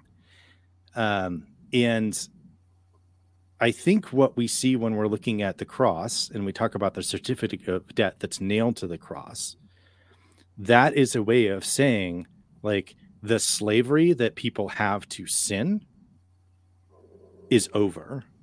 It's been that has been paid for, if you will, right? They are no longer in debt to sin. So now they are free. So in a way, I look at that and I say, is that a debt paid to the Father? The Father isn't the slave master, right? Are we talking about a ransom that's being paid to the devil? No, right? We're talking about sin no longer having mastery over people as a slave master. And we're also talking about death no longer having mastery. And that's where the harrowing of hell comes in, is this idea that death no longer has mastery over us because Jesus conquered death, because he went and he took the power of the one who held death, that is the devil. He took the keys of death and Hades, right? So there's an ordering of kind of how sin and death are relating to each other here. I think we just see differently. And I think maybe part of what you're seeing with the harrowing, where you see it as problematic, is because you're seeing the relationship almost in the opposite way that I am. Yeah. And that's fine. But yeah, it's interesting to kind of try to reorder those things, because, to me, when we're talking about, payment, I don't feel like what we're seeing is Jesus paying off the Father. Well, it's not paying off the Father per se, right? Because it's specifically the Father, God's value, this principle of justice. If I were to say it, the ransom theory, I think, is metaphorical, but I think who's the ransom being paid to? The principle of justice, which is the core value of God, kind of thing. And that's due to that. That's why we are enslaved to Satan as a result of justice and stuff like that. And he gets us off the hook on that front. So, like, I know it's weird to say and stuff, but I would say, like, the ransom is being paid to this principle of justice type deal, which is an intrinsic part of God, obviously. But yeah, I've never really thought about it that way, so I would have to process that a bit more. But I mean, I don't agree, but I don't know what that means in any kind of contour detail, if you will. So I'll have to think about that. But yeah, so interesting. But I definitely agree that, I agree with the slave motif, and the Christus Victor model is part of the story as well, right? Like, that's what, in Christ in his mercy, he fulfilled he appeased justice, the demands for justice and stuff like that, and by that we were free. We were victorious and freed as slaves and stuff like that, and now we're that demand for justice, you're saying, would be because of God's character, but not necessarily a demand that God the Father is expressly demanding. I'm trying to parse out the principle versus the how justice relates to attributes of God, and you know what I mean? Yeah, well, I haven't thought about how it like makes sense in light of the slavery motif, but in terms of like paying the debt off with the ransom theory, I just understand that as kind of like a metaphorical aspect, right? So that's why I can say, okay, you're paying it to justice. I'm not a Platonist thinking that it's separate, but yeah, I don't know, like, is it, obviously, I guess it is, it's a demand that God makes in light of his justice character trait kind of thing, just specifically focusing on that aspect. Do you see that as being paid by Jesus' death? Do you see it as like was every bit of torture on the cross necessary for that payment to be in full? Yeah, because I think so. Here, I might be weird again. You let me know, but I think that Jesus didn't just experience physical death on that cross. My God, why have you forsaken me? I think he experienced hell, because spiritual death, relational separation from God the Father, that's the punishment for sin, right? It's hell. It's spiritual death. Well, under my understanding, I don't share that, but I mean, that's not that weird. That's okay. pretty common. Whether people actually think he descended into hell to be tortured, or whether he experienced that in some kind of metaphorical sense, that's really common, especially in Reform circles. I think like location doesn't matter. It's that he experienced it. Sherman. Sorry, no, go ahead. It's not metaphorical. He experienced literal relational separation, not ontological. I'm saying metaphorical in the sense of it, whether he went into a location of hell. He experienced what on the cross. That's okay. So that particular quotation, I can send you a paper by Dr. Carissa Quinn at the Bible Project. There are a couple other things on it that I've seen. I read that very much in line with Psalm 22, because I think that Jesus is doing a remez. He's quoting that first line, and he's expressing how people are supposed to understand what's going on the cross.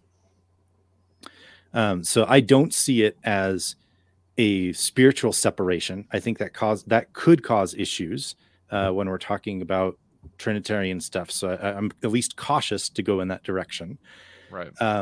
I think what we see is more the sense of when Israel was being judged, right, to be handed over to the wrath of God, to the judgment of God.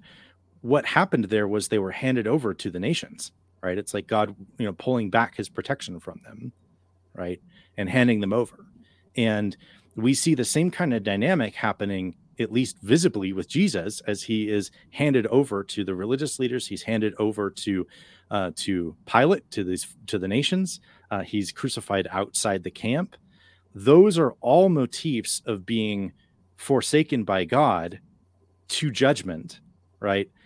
I don't think we need to take it any step further and say that the Father actually forsook the Son in any real sense, and because I think that causes problems. Okay, so let me ask you this. So obviously you don't share my fundamental presuppositions, but let's say you did. Let's say you're like, yep, penal substitutionary atonement is true. Jesus needed to pay the penalty. Pretend you agree with me on that for a second. Okay. If that's the case, would you then agree with me that, well, he had to experience hell or spiritual death, because that is, biblically speaking, that's the punishment? It's not just... No, I can certainly see the logic there. Yes. I do think that fits together pretty well. I think that's why Calvin took the view that he did. I think it's why we see a lot of reformers and Reformed teachers now even saying that God damned Jesus, and that the Father did forsake the Son, even to the point sometimes of talking about a rift in the Trinity. Some people will actually explicitly say that.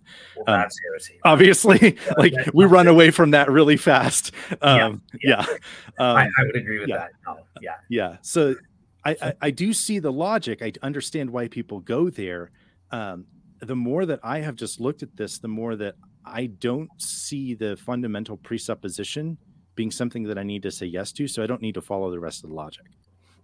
Okay. Granted. Okay, cool. But okay. Yeah. So that's cool. I learned something new. I did not know that Calvin said that kind of thing. Yeah. Yeah. Sproul said things like "goddamn Jesus." Piper has talked about Jesus crying the scream of the damned when he said, my God, why have you forsaken me?" That's a very common reading. And Luther has some things that go along those lines. So here I am. I thought I was so clever. Yeah. But again, I mean, if you read through Psalm 22 and you look at that passage, the whole message of that psalm is that the person that starts out saying that is not forsaken, and that God vindicates them. Right. So for me, I look at it and I say, what this is expressing is what people expect, right? In Isaiah 53, like we thought you were despised and rejected, right? Their expectation was that that's what was happening, because they look at Jesus being crucified outside the city. He's hung on a tree. That means he's cursed. All of that appearance is there of forsakenness and being handed over. But what verse was this again? Just Psalm 22. Okay. My bad. Yeah. If you read that whole passage, it begins with my God, why have you forsaken me? Mm-hmm. And then goes in, and at the end of it, you have this sense of even the nations coming to praise God, and this vindication, and it ends with, hallelujah, he has done it. God has done it. Right. And in the middle of it, you have a very explicit kind of expression of not being forsaken by the person that's speaking in the psalm. And so for me, I look at that and I say, I think what's happening here is that this is basically Jesus and the gospel writers putting this in context for the people that are there and for the readers, saying, was Jesus forsaken? No, he's going to be vindicated. And if you know the psalm, you know what's happening next, even if you're looking at it and you don't see how that's possible. Yeah, I mean that's obvious. That's what the resurrection is, kind of thing, right? So I would have a different way of kind of solving that, but no, that's cool. There is a specific word a couple words that you said that I thought might be wrong, but that was coming from Psalm 22. So okay, cool. Yeah. Well, I think well, I've got a question for you then. Okay. So on your list of questions, you ask, is punishment necessary for forgiveness? So, okay, we've been going over that for a while, but I want to, away from punishment, I want to ask you, is repentance necessary for forgiveness? Because this is, I was going on this with Caleb. Yeah. And that's actually what kind of triggered me into thinking about some of this stuff. What I would say is that repentance is not necessary for forgiveness. It is necessary for reconciliation. Okay. Does that make sense? So I can forgive someone and they might still be off doing whatever they're going to do. They might be unrepentant and whatever. If we're actually going to enter back into relationship, if the forgiveness is going to take that, if there's going to be atonement, because atonement really, reconciliation and atonement basically are the same thing. That's what that term means, right? Right? Yeah. If we're going to have that relationship restored, then there does need to be repentance. Yes. Gotcha. Okay. Yeah. So obviously you already kind of know my take. I would say that, look, forgiveness is necessary for reconciliation. You need that forgiveness first, right? And obviously, in terms of the question, repentance is needed for forgiveness. I mean, why would it be the case, right? And it's because I believe that forgiveness, like reconciliation, these things are linked. They are transactional in the Bible, the understanding there, right? So it involves two or more parties, and in the first place, the offender, they have to acknowledge their sin. They have to get it, type deal, right? That what they did was really wrong, and they have to understand what it means to be forgiven, right? It's not, forgiveness is not just something that's offered; it's something that's received. This is a good little quote, but if that isn't in place, you're never going to be reconciled. They're just gonna it's you're going to be de-reconciled in like 2 days time kind of thing, right? And also on the other side, it also helps the other party, the offended party, because look, it's precluding this sense of justice, right? And again, this is where I mentioned I've got my own personal experiences with atheists and stuff. If you don't get this forgiveness, the repentance first, before forgiveness, and then before reconciliation, it precludes this sense of justice, and this just causes you to become bitter and angry and hateful. And guess what? That reconciliation isn't going to happen. So this is just in a nutshell kind of why I think repentance is the first step. Yeah, I mean, I definitely think it's needed if we're going to have the restoration of the relationship. For me, I am looking at forgiveness more in terms of the posture of the one that's doing the forgiving than in terms of kind of other things, right? So we're meant to pray for our enemies. We're meant to even forgive our enemies. We see history in the church of people forgiving the people that martyred them. We see Jesus saying, Father, forgive them, for they know not what they do. Like, yeah, all of that kind of happens. And that's before repentance on their part. So I think maybe the place where we're differing a little bit is thinking about what are the implications of someone being forgiven. Right. For you, it's if you're forgiven, then you're saved. Right. I'm just looking at that a little bit differently. And maybe that's part of the difference. And we can talk about that. That may be a longer conversation because I know, Tyler, it sounds like you have to wrap up pretty soon. But yeah. Yeah. I mean, I would just, to your point, Josh, like that's one of the things that stood out to me. And Dale and I were actually talking about this off air for a couple hours one day. So this could definitely be a part two. And I would like to do that if you're interested and get, Russell and Davidson in here to get their comments as well. But, that was you just said something that like kind of, I was like, yes, like that right there. Is that, we are supposed to love our enemies. The scripture is clear about that. And I think, that would entail two things. One, that out of love, we forgive, right? Because we love, we forgive. And therefore, if that's true, and at the same time, these people are our enemies, then in some sense, there is not reconciliation happening there, right? Yeah. So there is that separation. Now, I guess you could look at it like, well, it's a relationship. It's just a bad relationship. But I don't think, I would buy that, right? Because there is this, whenever you reconcile, in the biblical sense anyway, there's this automatic understanding of a friendship, right? Abraham was justified and also at the same time, James says, was called the friend of God, right? And so when you're reconciled to God, and Paul says, we are ambassadors for Christ's sake, be reconciled to God. There's this understanding that, we're children of God at that point. And so it's a good relationship. Reconciliation entails goodness, right?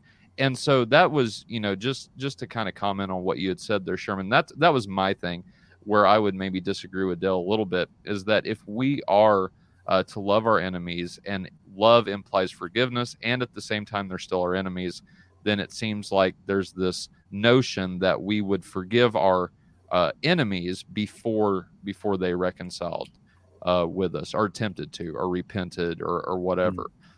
So that's just my 2 cents. Dale, what do you I want to get your thoughts on that though. Yeah, just very quickly, I think the fundamental mistake you made, Tyler, is saying love implies forgiveness. No, it doesn't. Okay. Right? Because God, under a Protestant understanding, which I know Joshua takes issue with, right, where I'm equating forgiveness and salvation, and God doesn't forgive people, but He still loves them, even though they're His enemies or whatever, right? And stuff like that. And the Bible's clear on that front. So what I think that the Bible's talking about in these instances, if you look, first of all, look at 1 Corinthians 13. It details what agape love is.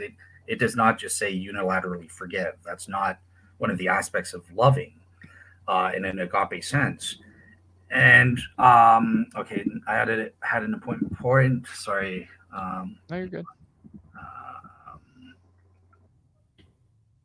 Son of a gun. It was important, and now I've just forgotten it. So agape love. Loving your enemies. Sorry. Oh, go ahead. he was talking about loving your enemy. He's talking about forgiveness. Talking about. Oh, okay, got it. Awesome, cool. So one thing we have to be aware of, right? So what I think loving your enemies is about it, and when it's talking about like God forgive these people, they know not what they do and stuff. There's what is called attitudinal forgiveness, right? So Mhm. the Bible's clear. Look, we are supposed to have the attitude. Part of loving your enemies is you stand ready and always willing to forgive and eager to forgive your enemy. You don't harbor bitterness or revenge or anger and hatred. And like I said, I've had personal experience. Sometimes this is harder, right? I've had to pray for the Holy Spirit to help me with some of these atheists and stuff like that. And thankfully, I was able to live up to that demand. But it doesn't talk about what some people have called actionable forgiveness, where you actually forgive them. That only comes in once they repent and that transaction is complete. It requires two parties. Yeah. So, I mean, I can see where you could say something like that if we're talking about the way that the sacrifices are set up in Leviticus, right? You have the person comes in, whether they're coming to bring a sacrifice of goodwill or whatever, but when they're bringing a sacrifice specifically to try to repair relationship with someone else or with God, then you do have this application of blood. You do have, and the priest shall make atonement, and they shall be forgiven, right? So I do think we can talk about a distinction between the attitude of forgiveness and the like forgiveness that is like actionable and that results in reconciliation, if you will. So maybe there's a terminological thing there where you and Caleb were button heads a little bit. I don't know. That's an interesting question. I'd love to explore that more. Cool. Yeah. Awesome. Yeah. Over to you, Tyler, kind of thing. Or All right. Well, I mean, if we want to pause for right now and pick this up back later, I think is that what you guys want to do? Yeah, I think we could do that. Okay. It might be a little bit before we can come back to it, and maybe that's a bigger group, and maybe we start to hammer things out around the atonement and stuff a little bit more. But yeah, I mean, I think for my kind of closing thoughts with this, I would just say that I hope that for those listening, that you've come away from this with maybe a deeper or more well-rounded or more holistic, more biblical view of justice and the different pieces that are involved, and maybe the biggest frame that we see in Scripture, that Dale and I both agree, and I think Tyler agrees too, that restorative justice is the biggest frame, and the other things that we see are things that fit within that, because we're talking about God creating the world and creating people that were good, that were in right relationship with each other.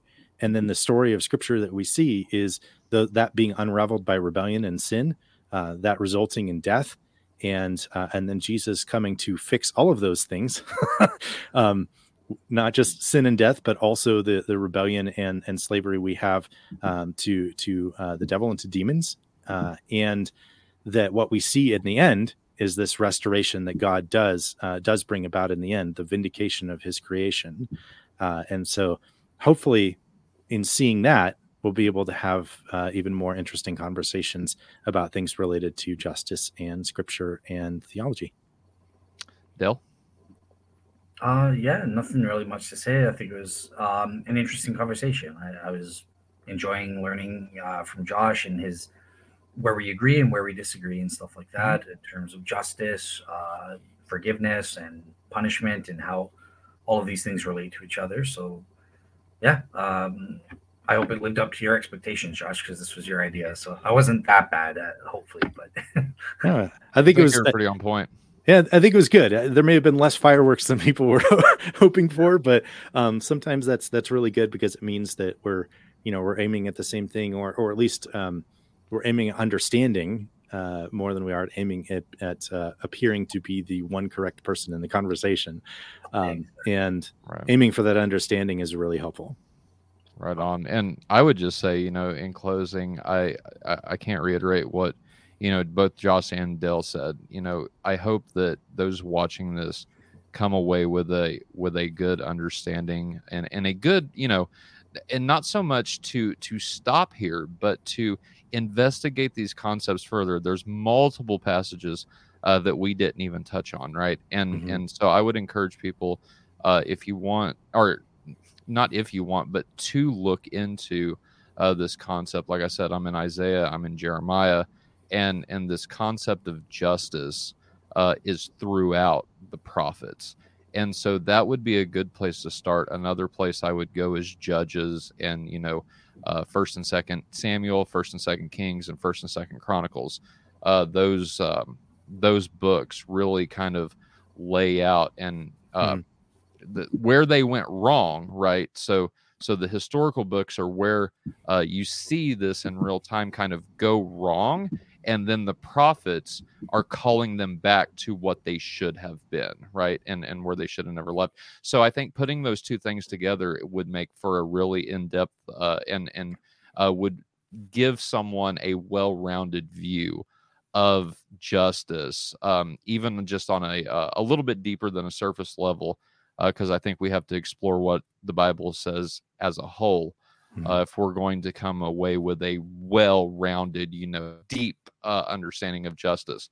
But I do want to leave our listeners with, I was looking up just some passages to kind of leave people with, because again, and we haven't done this in a while, and that's partially my fault. It really is my fault that we haven't.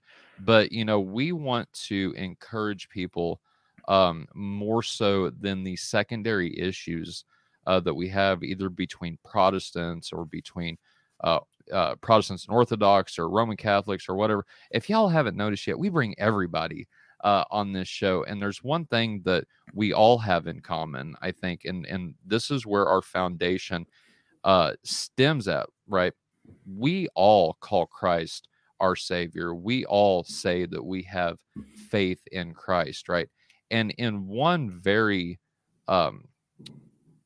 good way, I think, in that sense, we're all united, right? And so with that understanding, and so I just want to leave our listeners with this. If your faith is not in Christ, kind of give a little gospel call. Really consider this, what we're saying, because all of the things that we laid out tonight, whenever we quoted scripture about retribution, whenever we quoted scripture about restoration, right? All of these things apply to you as well. And this is nice to talk about, right? But if we don't take the practical side and actually try to apply this to our lives, then I don't think it does anybody any good. We can talk about retribution and restoration until the cows come home, but guys and gals, this really means something. And so I would encourage everyone. Psalm 86:5 says, "For you, O Lord, are good and forgiving, abounding in steadfast love to all who call upon you." Romans 10, I love Romans 10. Paul tells us, if we confess with our mouth that Christ is Lord and believe in our hearts that he rose from the dead, we will be saved. And so I would encourage everyone, for today is the day of salvation. Call upon the Lord, be saved, and join an Orthodox church. Good night. No, just kidding. But visit an Orthodox church if there is one nearby. But guys, it's been an awesome conversation. Josh, I love you, dude. You're more than welcome anytime. I want to do part 2. Dale, I can't wait for next week. Whenever I know you've got some Real Seeker shows. So before we run, do you want to tell our audience what you've got coming up on Real Seekers, and then I'll take us out? So I have a show tomorrow. I think it's at 1:00. Hang on one second. Okay. Just double check that in 1 second. I gotta say, Dale, you are like the marathon man with all this podcasting stuff. I don't know how you do it. He's the Energizer, Dale. He just keeps going and going. Well, it's unsustainable. 5 this week. It's too much, right? So yeah, hopefully in Take a May, break. I'm gonna scale back a bit. Yeah, but I've got one tomorrow at 11 a.m. What's I don't that want to about? say, I always say the same thing, but yeah. So it's on the Shroud of Turin again. Okay. Nice. Yeah, with Mark Antonacci, Mark Neer, and Hugh Ferry debating. Can we prove that the Shroud is consistent with the first century Jewish, with Jesus, basically the historical Jesus? And is it anatomically accurate or inaccurate? Cool. Yeah. Right That on. stuff is so interesting. I really enjoy it. It is, yeah. There's so much to it. I think Joe Marino has calculated how many academic disciplines are involved in studying the Shroud. It's 97. Oh wow. Yeah, Dang. yeah, it's crazy. That's insane. And so yeah, if you like Shroud of Turin, I know. So Dell and I were talking a little bit, off air, and so Dell. So if you are or if you haven't subscribed to Dell's channel, so Dell has been doing. Josh talked about marathons. He's doing a big marathon of Shroud of Turin stuff. So Dell will eventually get off the Shroud of Turin, but this has been a series that he's been really invested in. And so I just, commend him for everything, all the hard work that he's put in on this topic. Like I told him before, and I've told people on this podcast as well as CSG, that between Dale and Teddy, y'all got me really convinced about the Shroud of Turin. And so I really think, at this point, I can say for certain, pretty much certainty that, the Shroud, it's not a fake. I think I can say with 100% certainty that it's not painted or anything like that.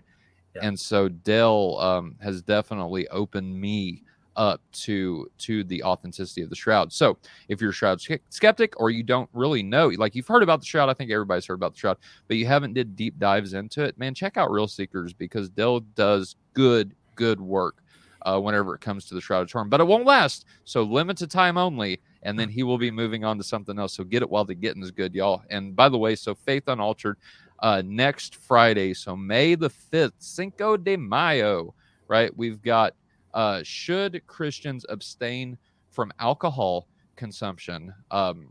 We've got a gentleman from TikTok, Jason White is his name, and God's Forgiven Soldier, he goes by on TikTok. I had made just a short little TikTok about wine, and he no, I take that back. I saw a video from him about how Christians should not drink wine, and I made a response to it. We got to talking, and so he's going to come on the podcast, and it's not going to be a debate, but we're just going to have an informal dialogue. He's going to take the positive position, so should Christians abstain from alcohol, he's going to say yes to that, whereas me and David will take the negative side, and say, and come to the, like it's more of a liberty issue, that it's not a sin to drink alcohol. What is a sin is to get drunk. But we'll go in more detail with that. Then on May the 12th, that's at 7 p.m., May the 5th. May the 12th, we will have Sherman back again with Caleb Mullins, Father Jonathan Ivanov, so the guy that debated Pastor Samuel Frag on Icons. We will have these guys, a couple other people, right, Sherman? Yeah, I think so. Okay, I don't remember the full list. Yeah, I think Kevin Hughes is going to try to show. So that's going to be at 11 a.m. So we're doing a little bit different to get Kevin involved in that episode. He's got to work Friday, and so he can't make it at 7, but we wanted his opinion. So this is going to be the Orthodox episode. So why we're Orthodox. Then on May the 19th, David is hosting his Protestant episode. So the Protestant Awakening. He's No, Priscilla, what's her last name? Dale, help me out. Oh, I have no idea. So, yeah, sorry, I don't know. I want to say Destiny. She's a TikToker, and then he's got a couple other people. I'm in the group chat, but I haven't looked at it for a minute now. But basically, why we're Protestant. I know the Black Doctor Jeremiah Short. I'm pretty sure he's going to be on that episode as well. We're trying to get Jeremiah Nortier, the apologetic dog, to come on and basically, kind of responding to why we're Orthodox. So they're going to say why we're Protestant. And then hopefully in the future, we can get the Roman Catholic episode. So if you're Roman Catholic, you want to be on that episode, email me, faithandaltered@gmail.com. We can get 10 people on here, y'all. And so we definitely have room. And then on the 26th, we have drug testimonies. So what was really interesting is I made a little fake TikTok video that, guys, you ain't gonna believe this. It's almost got 1 million views on TikTok. We're up to the 900,000 view mark, And I'm just like, yo, I can release 1,000 episodes about Jesus that barely break 1,000 views, but I release a fake haunting video, I get almost 1 million views. Like, that's crazy, right? But anyway, I got to talking to some really interesting people on there about drug addiction and about Jesus and about all kinds of. So it opened the door for some really good conversation. Well, Courtney from TikTok is going to come on Faith Unaltered May 26th at 7 p.m. To discuss her testimonies and how Jesus set her free from drugs, kind of the same testimony I've got. And so I think that'll be really, really fun. And then we don't have anything planned for June the 2nd, but then June the 9th, we're having the part 2 of the Icon debate with Father Jonathan Ivanoff and Pastor Samuel Frag. We're talking about Mary this time, y'all. And so that's going to be a fun episode. I think that the guys did great in the debate. And so Pastor Sam brought up at the end of that debate, a bunch of quotes about Mary that Orthodox Christians say during liturgy. And they quote the hymns, the Akathist, things like that. And Father Ivanoff had some things to say about Sam's interpretation of those things. So they're going to be back to discuss Mary and how she is viewed in the Orthodox Church. That's all I've got scheduled. I want to thank everybody for tuning in, watching this live. If you're watching this at a later date, thank you. We are listener supported, so please like, share, and subscribe to Faith Unaltered if you have not. If you would like to donate and financially support our ministry, please email me, faithanaltered@gmail.com. You can do that, but you can support our ministry absolutely 100% free by liking, by subscribing to our channel, and by sharing this video with as many people as you can. And so we thank you, we love you, and let me, since our tech guy is not here, get the video ready, because y'all, you have a wonderful night. God bless, and stay like Christ.